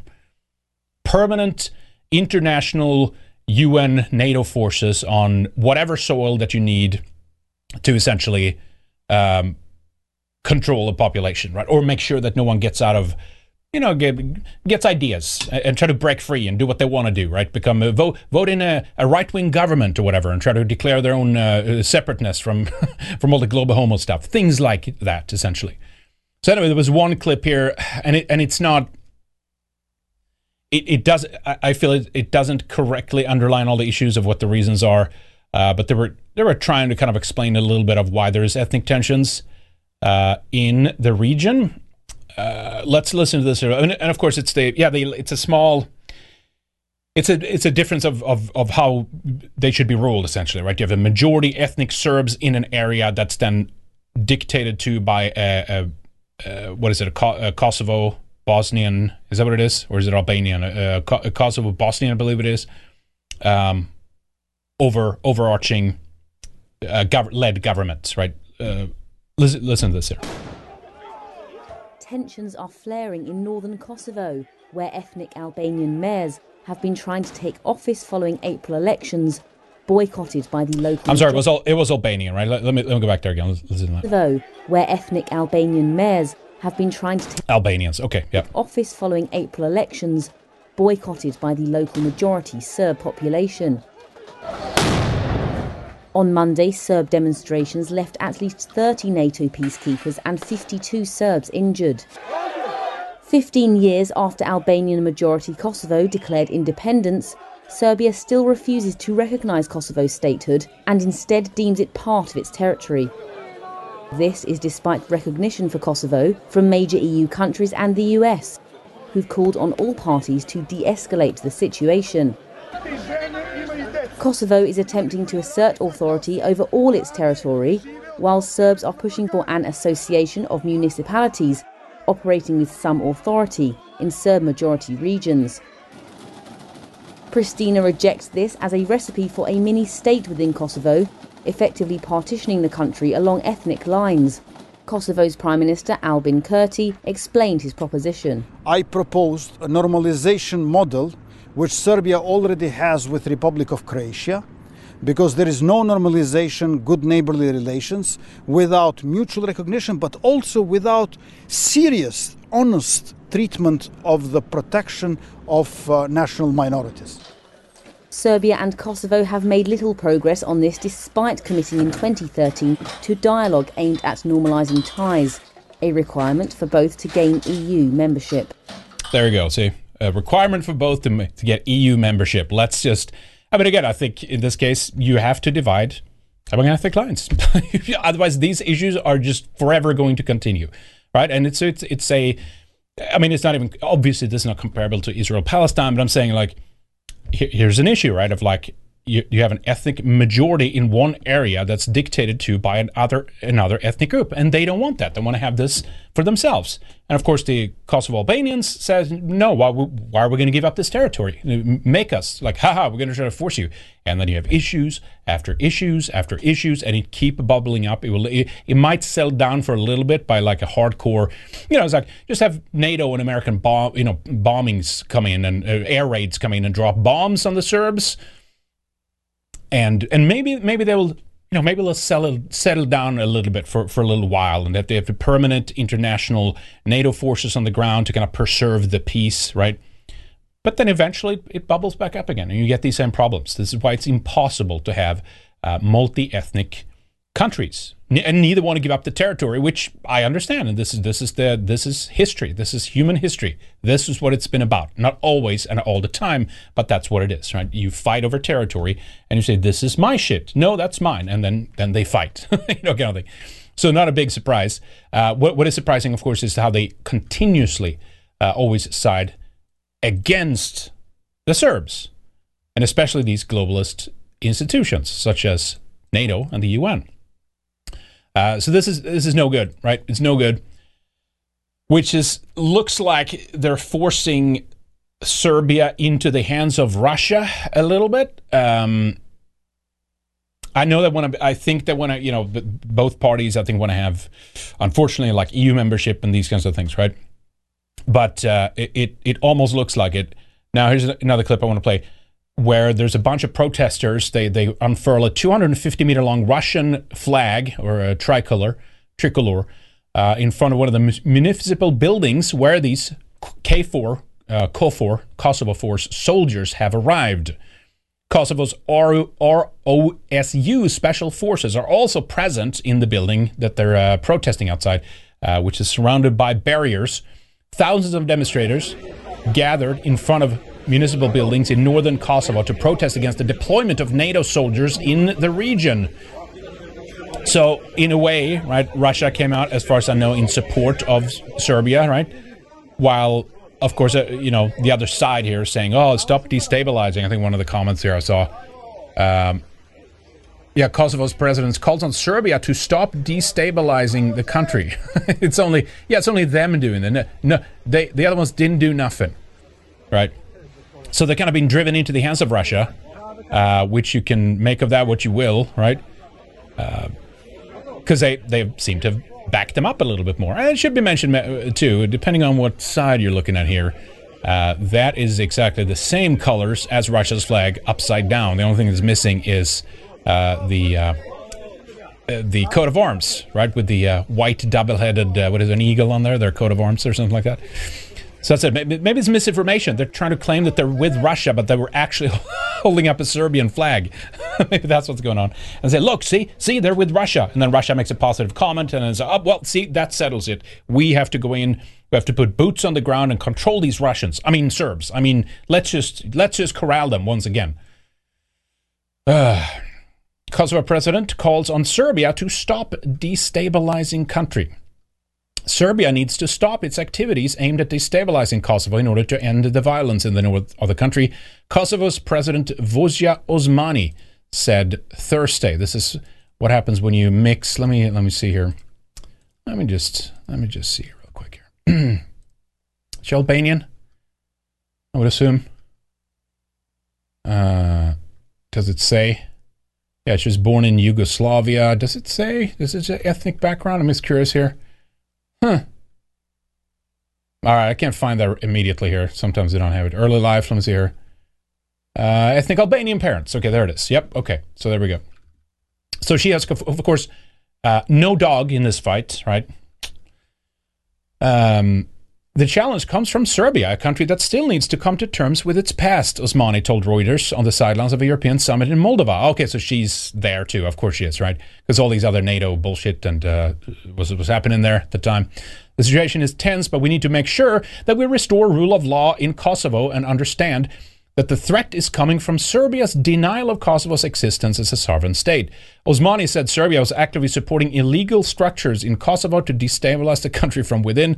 President Vučić needs to stop supporting criminal gangs if he truly wants peace, she said. He is yet to show that. Now, last time this happened, right? Last time there was a war in this region. And by the way, I've been to Belgrade. I like the fact that they still keep they kept many of the bombed out buildings to kind of remind people of whose side they're on, right? Who did what to them, kind of thing. But last time, this was of course an act of self-defense by Serbs, as far as I'm concerned. But then internationally, it was blamed on Serbs. And they say, no, you started this, right? And you can see a similar scenario happening in Western countries, that if and when you would get native, let's take Sweden then, because we talked about that earlier.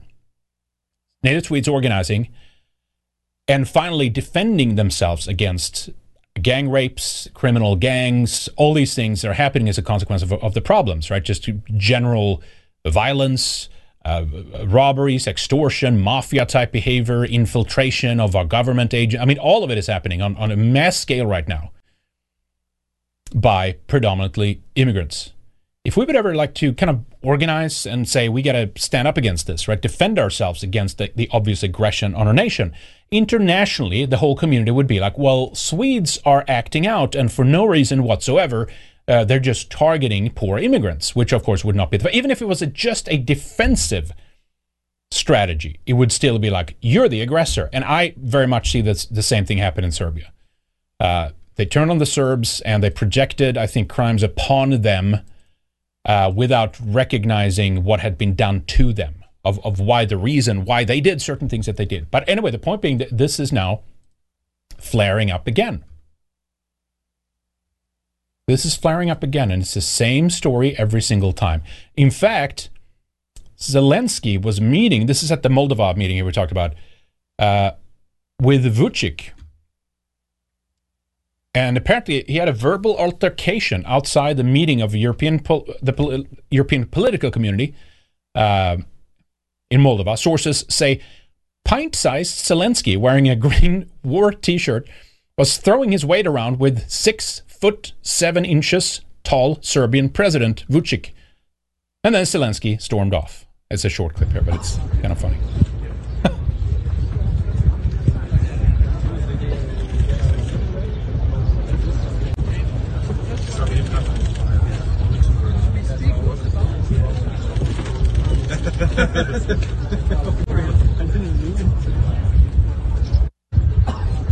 Yeah, some disagreement here. Yeah, it's interesting, like geopolitically, right, of what's happening here, especially if there's like Russia is kind of backing the Serbs, right? This is what's happening here.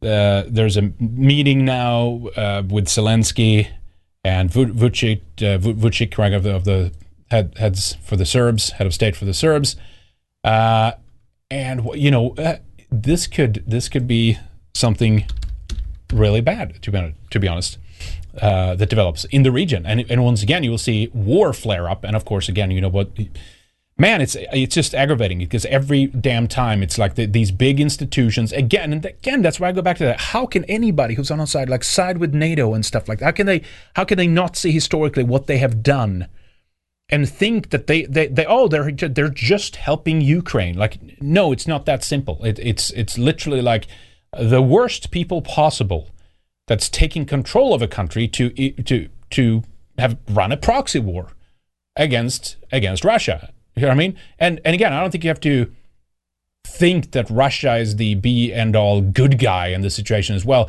to understand the severity of the problem of the issue and the problem with this, the problem that NATO is creating, the destabilization that they've done. I see some stuff on the Russian side. I've talked about that many times, which is like, I don't like this.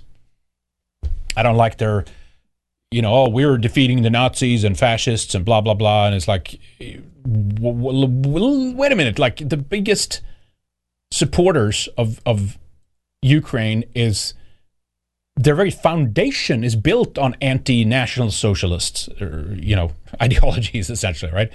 Whether that's NATO or the UN or even the EU, like we talked about before, right? There's like, the very reason why they exist was to like to make sure this never happens again. The Nazis is the bad guy kind of thing, right?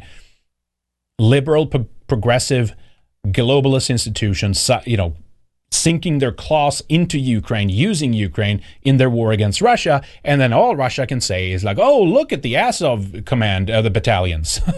Whoa, the West is all Nazis. No, they're so retarded. They literally think they're stopping the new Nazis, Russia and Putin.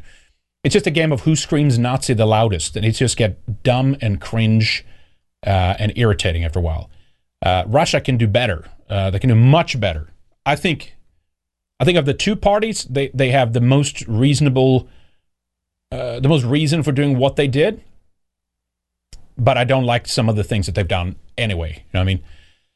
Zelensky miffed over NATO inaction, demands membership and security guarantees now. Ukrainian President Zelensky is letting his frustration and impatience over the question of entering the NATO military alliance be known.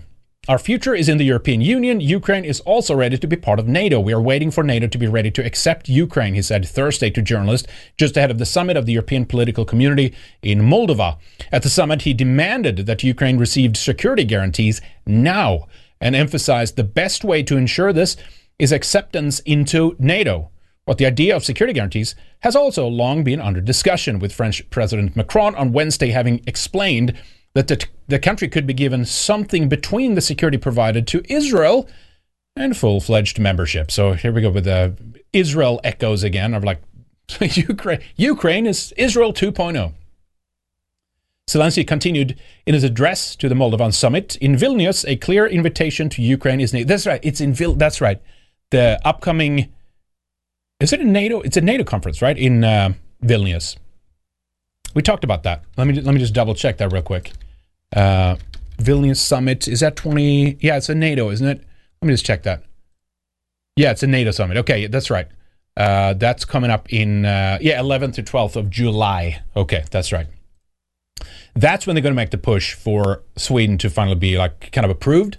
So that's why they're pushing this now when they have this meeting in Moldova here. But the NATO thing is coming up. So next month, since we're in June here now, we're in Pride season, folks.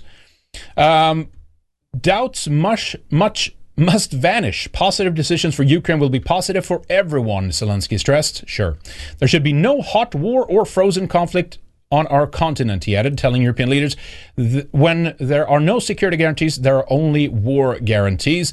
But behind the scenes, the Ukrainian leader is reportedly miffed at NATO and European inaction and waffling. Is that the term? And his rhetoric has been more aggressive outside of public addresses. The Financial Times wrote Wednesday, Ukraine's President Zelensky has made clear to NATO leaders that he will not be attending the Vilnius summit without concrete security guarantees and a roadmap for accession. According to people briefed on those conversations, this has dialed up the pressure on the West and leaders of the most powerful NATO countries, the Wall Street Journal emphasized in a follow-up reporting on Wednesday. Macron seems the first among these leaders to be responding positively, despite the fact that NATO Article 5 could trigger certain war between Western powers and Russia if Ukraine were to be formally admitted to the alliance. According to the FT reports, French President Macron on Wednesday called for Ukraine to be guaranteed a NATO membership path next month. While he did not commit to endorsing full membership for Ukraine, it represents a potentially influential shift in Paris's stance. That's why this guy needs to go too. Intense discussions are now underway among Ukraine's Western backers about what form security guarantees could take and how much money would be pledged towards them, said a French official. That's right, it was about the money. But Germany is among leading countries still rejecting this as a realistic approach. Financial Times in April had cited multiple unnamed German officials who said Berlin remains against offering Kiev deep ties to the alliance and is against a potential roadmap for membership as well. Does Germany's voice matter? Does it matter at all? Considering that they're America's bitch? All right. Let's do one more here before we wrap up. Major issues here with NATO, Serbia, Sweden entering the Ukraine conflict. It's just it's not good at all. Actually, yeah, that's right. This one I didn't see this one yet. With Zelensky's election in 2019, the Davos-centric Fourth Industrial Revolution came to Ukraine. Here's a video featuring Zelensky as Great Reset salesman, shown at the DC rollout of DIAA. What is that again? DIAA? I forget what that is. Let me search the acronym here. Introduced by tech industry PR agent / journalist and lesbian Kara Swisher. I haven't seen this first. I just saw Max Blumenthal was tweeting this out. Is this the digital ID thing or something? Is that what this is? The U.S.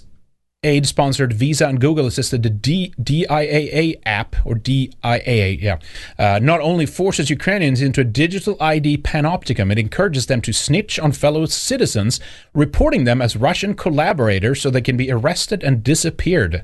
Yeah, because you had, okay, that's an interesting thread here. I didn't look through all of this yet. Of course, you had the situation with Coach Red Pill, right? What's his full name again? I'll come to me in a minute. He's an American citizen, right? He's from South America originally, right? What's his name again? It'll come to me completely. It's too hot in here. The AC, it's not working. I'm just boiling in here. He was kidnapped and imprisoned again, I believe, right, by Ukrainian authorities. He did that already once a few months ago. And now he's back in there. And America, of course, said, nah, we're not gonna do. It's interesting when America's giving aid and finances and stuff like to a country, and then they do something against one of their citizens, and like nothing happens. Like, nah, we won't touch that thing. Gonzalo Lira, that's right. Thank you, Tim Burns. That's right, Lira. Or bonds aimed at rebuilding the liberated and soon-to-be deoccupied Ukrainian cities. State mortgage. Military, medics, teachers, and scientists can apply for the state mortgage right in the app. E-Enemy, a chatbot that helps any citizen safely transfer info about the location of Russian troops, names of collaborators, and enemy movements to the armed forces. Numerous attacks of Russian army destroyed a number of TV towers. To provide Ukrainians with uninterrupted access to information, we launched Dia Radio and Dia TV, so that even under blackouts, millions could feel present. And added the in-app Army of Drones game to help Ukrainians both distract and donate to the common purpose. Has the enemy launched cyber attacks on Ukraine? Of course they have, and they failed. Even when the world is falling apart, our main task is to protect the people. Together, we can build a stronger one. It's funny how they view it as protecting the people when, of course, they're like essentially kidnapping males off the streets to put them into the meat grinder, like in the front of Bakhmut and stuff like that. Average survival time 4 hours, right? It's funny how that is like, oh, we're the good ones, you see, because we're helping to protect the people. No, you're like shattering families. You're encouraging war to continue. You're supplying one side with arms so you just can keep going and going and going. Look, the situation will never be ideal. There is, there's always going to be a loser and a winner, more or less. You know what I mean? I think the main issue was over the eastern parts of Ukraine. There's been issues there forever. Russia had to do something. They finally stepped in, decided to do something. The big question now is, okay, will they continue? Will they take, I've seen, it's like these geopolitical strategists and stuff like that who's like, this is like people who are saying, like informing Mitt Romney on geopolitics and stuff like that, right? We've played some clips from one of the guys. And they're like, they're talking about, oh no, Ukraine is just, it's not even the halfway point. They're gonna take all the way to Germany again. I mean, it's like, really? Is this? I mean, okay, like if they do it, I'll have to eat my words on this or whatever. But like, I don't know. It feels cartoonish and exaggerated. They have this Hitlerian thing on Putin. You know what I mean? Like complete dislodged from reality, kind of like a hysterical take on Putin. And basically, we you need to have a little bit more kind of rational views on this. I think if you're genuinely interested in understanding the situation. Look, they're at war, so they'll just pump out propaganda to win over all the people and whoever they need. So I understand that it's war. Nothing's going to change on that front. But it's like a hysterical, cartoonish view of like, oh, he's going to take over the world. He's like Hitler, and it's like I don't think that that's the case, right? But on the other hand. Other hand on this, they're willing to use and chew up Ukraine and Ukrainians, the overall global elite, to achieve their goals. And this is not taking care of the Ukrainian people. This is making it worse for them. Anyway, here's that. I wanted to just hear what Kara Swisher said regarding this series. This is back in 2019. So without further ado, first a video from President Zelensky. Творіння Джобса, Епла, айфон. І це його серце. І воно б'ється з кожним вібро під час дзвінка або під час СМС. А в ньому наше українське творіння «Держава у смартфоні». Мільйони українців щоденно користуються нашим державним сервісом «Дія». Це більше 100 державних послуг без контакту з чиновниками, цифровий паспорт, відкриття рахунків, сплата штрафів, податків, отримання державної допомоги, збір коштів на допомогу армії. Все це українська дія. Україна не випадково стала одним із глобальних лідерів в цифровізації публічних послуг і соціальних відносин. Це прямий наслідок того, на що ми здатні. Сміливість і освіта, здатність боротися за свої інтереси і знайти найзручніший шлях. А шлях, щоб реалізувати інтереси, це те, що дозволяє нам перемагати. Росія намагалась зруйнувати нашу цифрову стійкість, але ми не дали цього зробити. Український цифровий потенціал вистояв, він дуже міцний. Ми побудували кібероборону країни. Ми продовжуємо розвивати державний сервіс «Дія». Цифрова країна – це не лише зручно. Це країна, де бюрократія та корупція стануть нетиповим явищем. Це потужний економічний розвиток, бо частка цифрової економіки у світі швидко зростає. Україна – це простір цифровізації, який дає простоту, дає найголовніше прозорість будь-яким відносинам між людиною і державою, між компанією і державою. Це те, чого ви не знайдете сьогодні у більшості країн світу. Те, що вчора звалося мрія, сьогодні називається дія. Отже, головне – мріяти і діяти. Все це ми робили і продовжуємо робити разом з вами за підтримки великого американського народу. The corruption is just insane. So, okay, so the coin drops. This is the... So I didn't check the whole Max Blumenthal's thread before. I just saw the video. It's like, oh, I got to play that, check out what that is. But, yeah, we played that clip a couple of times of like 20, Agenda 20. It's basically Ukraine's Agenda 2030, right? The digital economy. We played it a few times. This is to use Ukraine as the playground for like the Great Reset or the Fourth Industrial Revolution, essentially. Let's have a little bit of a collapse of the country, like wartime, destroy a bunch of things, and then you can come in and just build things up again and do it from scratch, right? Smart cities and things like that. That's what this program partially, I'd say, partially is about. But yeah, no, they're on the forefront of this stuff. A digital country. That's the official website slogan here on Ukraine. Digitization has become Ukraine's flagship topic in the state party during the last 2 years. Taking the lead internally, Minister of Digital Transformation has the ambition to make Ukraine a world champion in being digital. And we are already the first ones who can use digital IDs with absolutely no internal restrictions. Here's how Ukraine moves forward with the concept of building a digital state and become the world's leading country in terms of providing services for citizens and businesses. And of course, America is like, and the EU, all these other places are of course, financing this, essentially, right? Make it all digital and cool. All right. I think that's it for us today. Thank you, ladies and gentlemen. We're going to wrap up right there.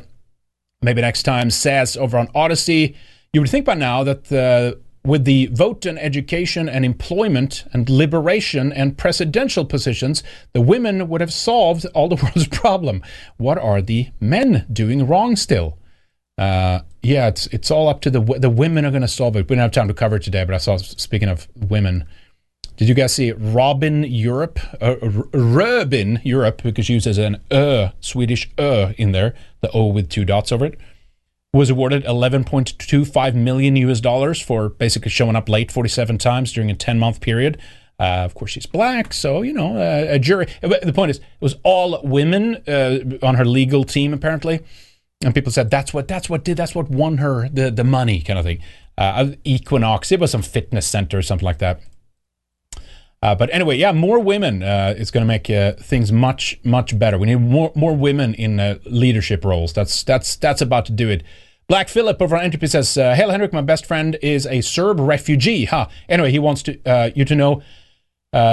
So-called based NATO in 1999 was so badass they bombed a hospital full of pregnant women in Belgrade as a show of force. I remember it. Yep, we didn't cover it at the time, but I remember watching some of this. And it just was at that time was obvious to me, like who's in the right in terms of what they were doing, and the world, of course, consequently, and history so far has seen that in the opposite way.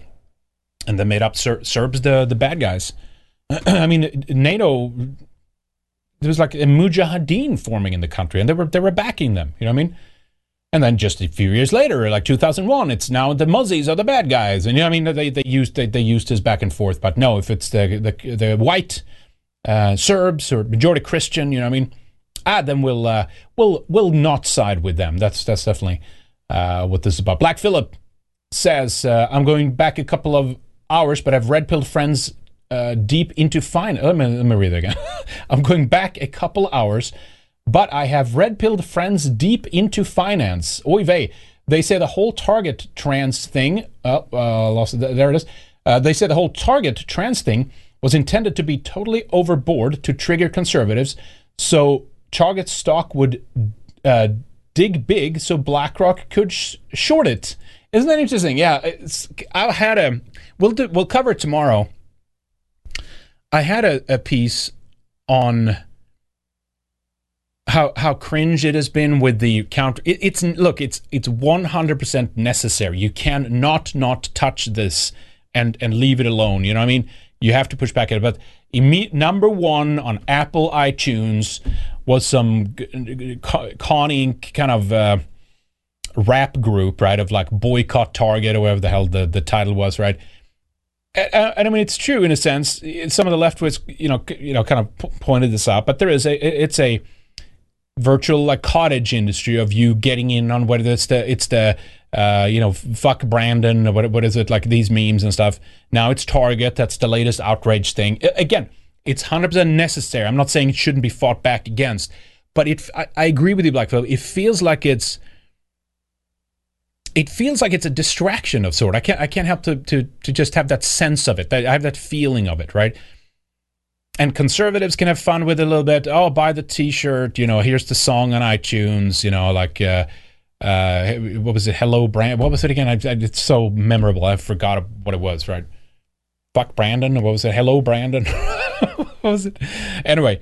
The black rappers can show up and kind of like, play on the boomer normicon mega conservatives a little bit and kind of get them to support them. And it's like, yeah, this is totally we're counterculture, kind of thing. We'll talk about it tomorrow on Flashback Friday because it's something fishy there. Again, they're forcing your hand, right? You have to fight back against this, but how the formation of the opposition is taking shape is something I think it needs to be a deeper, what I'm saying is they just want to fall back to how things were, right? The point is all of those corporations that, through the 80s and 90s and the noughts slowly but surely undermined America. They helped to grind away of what it is. That's what I feel that normicons just want to kind of go. Can we just go back to that? You know what I mean? And just do normal things again, not this pride thing, right? It's like, well, that whole corporate environment is what laid the groundwork for the pride movement to come in and completely occupy that corporate space. It's not good enough. That's not trad. That's not like, I'm not saying they use those terms, but Target in the 90s is not, that's not like, that wasn't ideal. It was bad enough. Walmart was undermining America for decades. It's like, yes, the pride shit that they're pushing is wrong and it needs to be fought back against. But it was wrong when they were undermining American mom and pop stores in the 90s. It was their whole neoliberal capitalist approach, who's now they've turned their back on and out the window. Now it's not about the profits anymore. We made our money. Let's pull up the ladder. Haha. Now we're doing ESGs and fourth industrial revolution shit. Essentially, that's what they're saying. But it's not good enough. We have to go back further. Think further back. To return to something that wasn't a good version of America. And there's other similar things that you could talk about happening in European countries, right? Anyway, so we'll get into that a little bit more. I think tomorrow is a good time to talk about that. But thank you, Black Phillip. I always felt it was this 2 steps forward, 1 step back, or maybe 20 steps forward, 3 steps back, or what, however you want to view that. That the pride LGBT thing is so insane over the top that there will be a pushback, but we will just fall back 2-3 steps and let's say, oh, can we just fall back to the normal kind of gay things we used to? Do you see what I'm saying? And it's like, no, that's a win for them still. You know what I mean? We need to go think further back. You know what I mean? Think way further back. All right, and Black Phillip again. Henrik, I know there's a lot of joy on our side seeing Ukrainians lose big, but for the I disagree with the framing. I know what you're saying, but I'll read your whole thing. I don't enjoy seeing Ukrainian lose. I enjoy seeing those who are controlling Ukraine and are using Ukrainians lose. That's what I would say. But anyway, let me read the rest of your comment here. I know there's a lot of joy on our side seeing Ukrainians lose big, but for the average citizens, it's disastrous. They might have lost half of their population, 25 million since 1991. Tragic. It is tragic, but that's what I'm saying. It's like, that's why I want the war to end. You know what I mean? This shouldn't go on. There should be negotiations, solve the eastern part of Ukraine, whatever they, what does Russia want to have? They want to have autonomous local governments, I assume. I could be wrong on this. And they don't want to be on the thumb of Ukraine. They don't want them to join NATO and these kinds of things, which I generally think anyway would have been good for the Ukrainian people. But now the globalist shitbags and the global homos are using Ukraine and Ukrainians for first and foremost in their proxy war. And that's what is tragic to me. I don't want to see them escape their country. I don't want to see them run away. But guess what's going to happen if you keep feeding them arms? If you keep extending what probably will be the inevitable. We'll see what happens. No one knows. I don't have a crystal ball, but what it looks like is Russia could dig in. They can do this for decades to come if they have to, and slowly just bomb and keep producing munitions and stuff. We'll see what happens, right? And maybe there was a massive conflict, but what I'm saying is it needs to end now. So we don't have any refugees fleeing from Ukraine into other European nations. I'm happy to help them. We should help them, but I'm saying it's a travesty that they have to leave their ethnic homelands. You know what I mean? And it should never have happened. And therefore, the Western's back, which it's not founded on the fact that now all of a sudden we can be hyper-national, ultra-nationalistic. They even look the other way for national socialist groups in the West to just secure this battle against Russia. It's so hypocritical. It's so disgusting seeing that. And that's what I'm against anyway. I could speak for anyone else, but that's what I'm against. And it doesn't make, as I said before, Russia the good guy. But just looking at it objectively, it looks like they're the more sensible party. You know what I mean? All right. Anyway, let me wrap up right there. QE Cap says, great show, Henrik. Thank you. Thank you for the support. Appreciate this from you as well. Face in Flint. Cool name. Good evening. Great show. Short time watcher. Appreciate the streaming. Thank you for the support. Appreciate that. Welcome aboard. Well, guys, if you want to support us, redice.tv, redicemembers.com, you can share our clips and videos with newcomers out there. We're doing more clips right now as well. We've brought aboard an editor, thanks to you. Last week, the schedule has been all over the place for various reasons, but we're getting back on our feet. Normal schedule here soon again. More interviews coming up, more clips as well coming up on the websites. But yes, because of your support, we have an editor board, so we can do more shorter clips and stuff like that on the website. So if you want to share those, please go ahead. If you want a little bit extra, redicemembers.com, or if you prefer, subscribestar.com/redice or odyssey.com/@redicetv. You can sign up for a membership over there as well. It's $10 a month, but if you get a longer one, it gets cheaper. So it's almost 40% off if you get a 2-year subscription. And of course, you get access to some of the best show out there on in this wheelhouse, in this sphere. So really nothing like it out there, to be honest. We just uploaded a Western Warrior yesterday, so check out the latest. I think it's a great deal for you guys. $10 a month. Nothing. You support us. You can ensure we can continue, that we can expand. There's a lot of you guys out there watching. We need you guys to step up to the plate and support us. We can't do what we do. We can't continue without your support. So please help us out. Now we have a couple of different extra levels or tiers, I guess, on our websites as well, for those who want to do a little bit extra and support us. And again, it's thanks to our executive producers that we managed to get aboard an editor. So thank you so much, guys. T. Lothrop, Stoddard, V. Miller, Resin Revolt, Good Luck Lap, Jake, Red Pill Rundown, Chalky Milk, French 47, Mark Smith, No One Jeebs, President Obunga, Mongoose, William Fox, Angry White Soccer Mom, The Second Wanderer, Operation Werewolf, The Ride Never Ends, Francis Parker Yockey, Jill Bob, Last Place Simp, Joseph Hart, Purple Haze, and JP. Thank you to our executive producers. We also have producers: Mr. Walker 696, Johansson, Leroy Dumond, Snark Pop, Eyes Open, Mr. Lemry, Urinu, Obadiah Hickswill, Single Action Army, and George Porge. So thank you, guys. We appreciate all of you. Thank you so much. If you do want to get one of those, definitely check them out. It's executive producer tier or a producer tier. That's what we have. We want to help if you want to help Red Ice rather to grow further, please consider getting one of those special supporter tiers. You get your name in the credits at the end of the shows as well. We're going to start put a shorter version of those in the clips as well, so you guys feel thanked, because we do appreciate you guys. Thank you so much.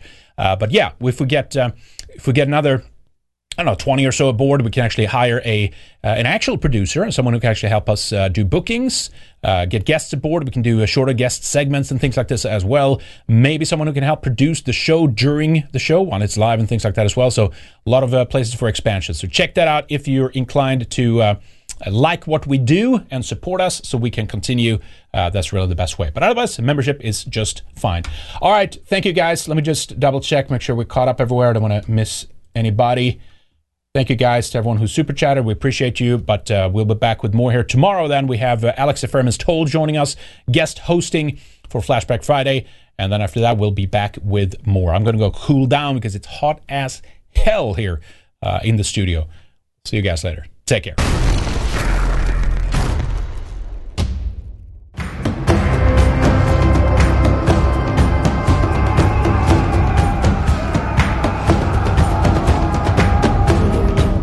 Thank you for watching. Go to redicemembers.com and sign up for our exclusive members content. Don't miss our latest shows, interviews, and other videos only for subscribers. You can also become a member by signing up at subscribestar.com/redice. Get full access and help support our work. See you on the other side.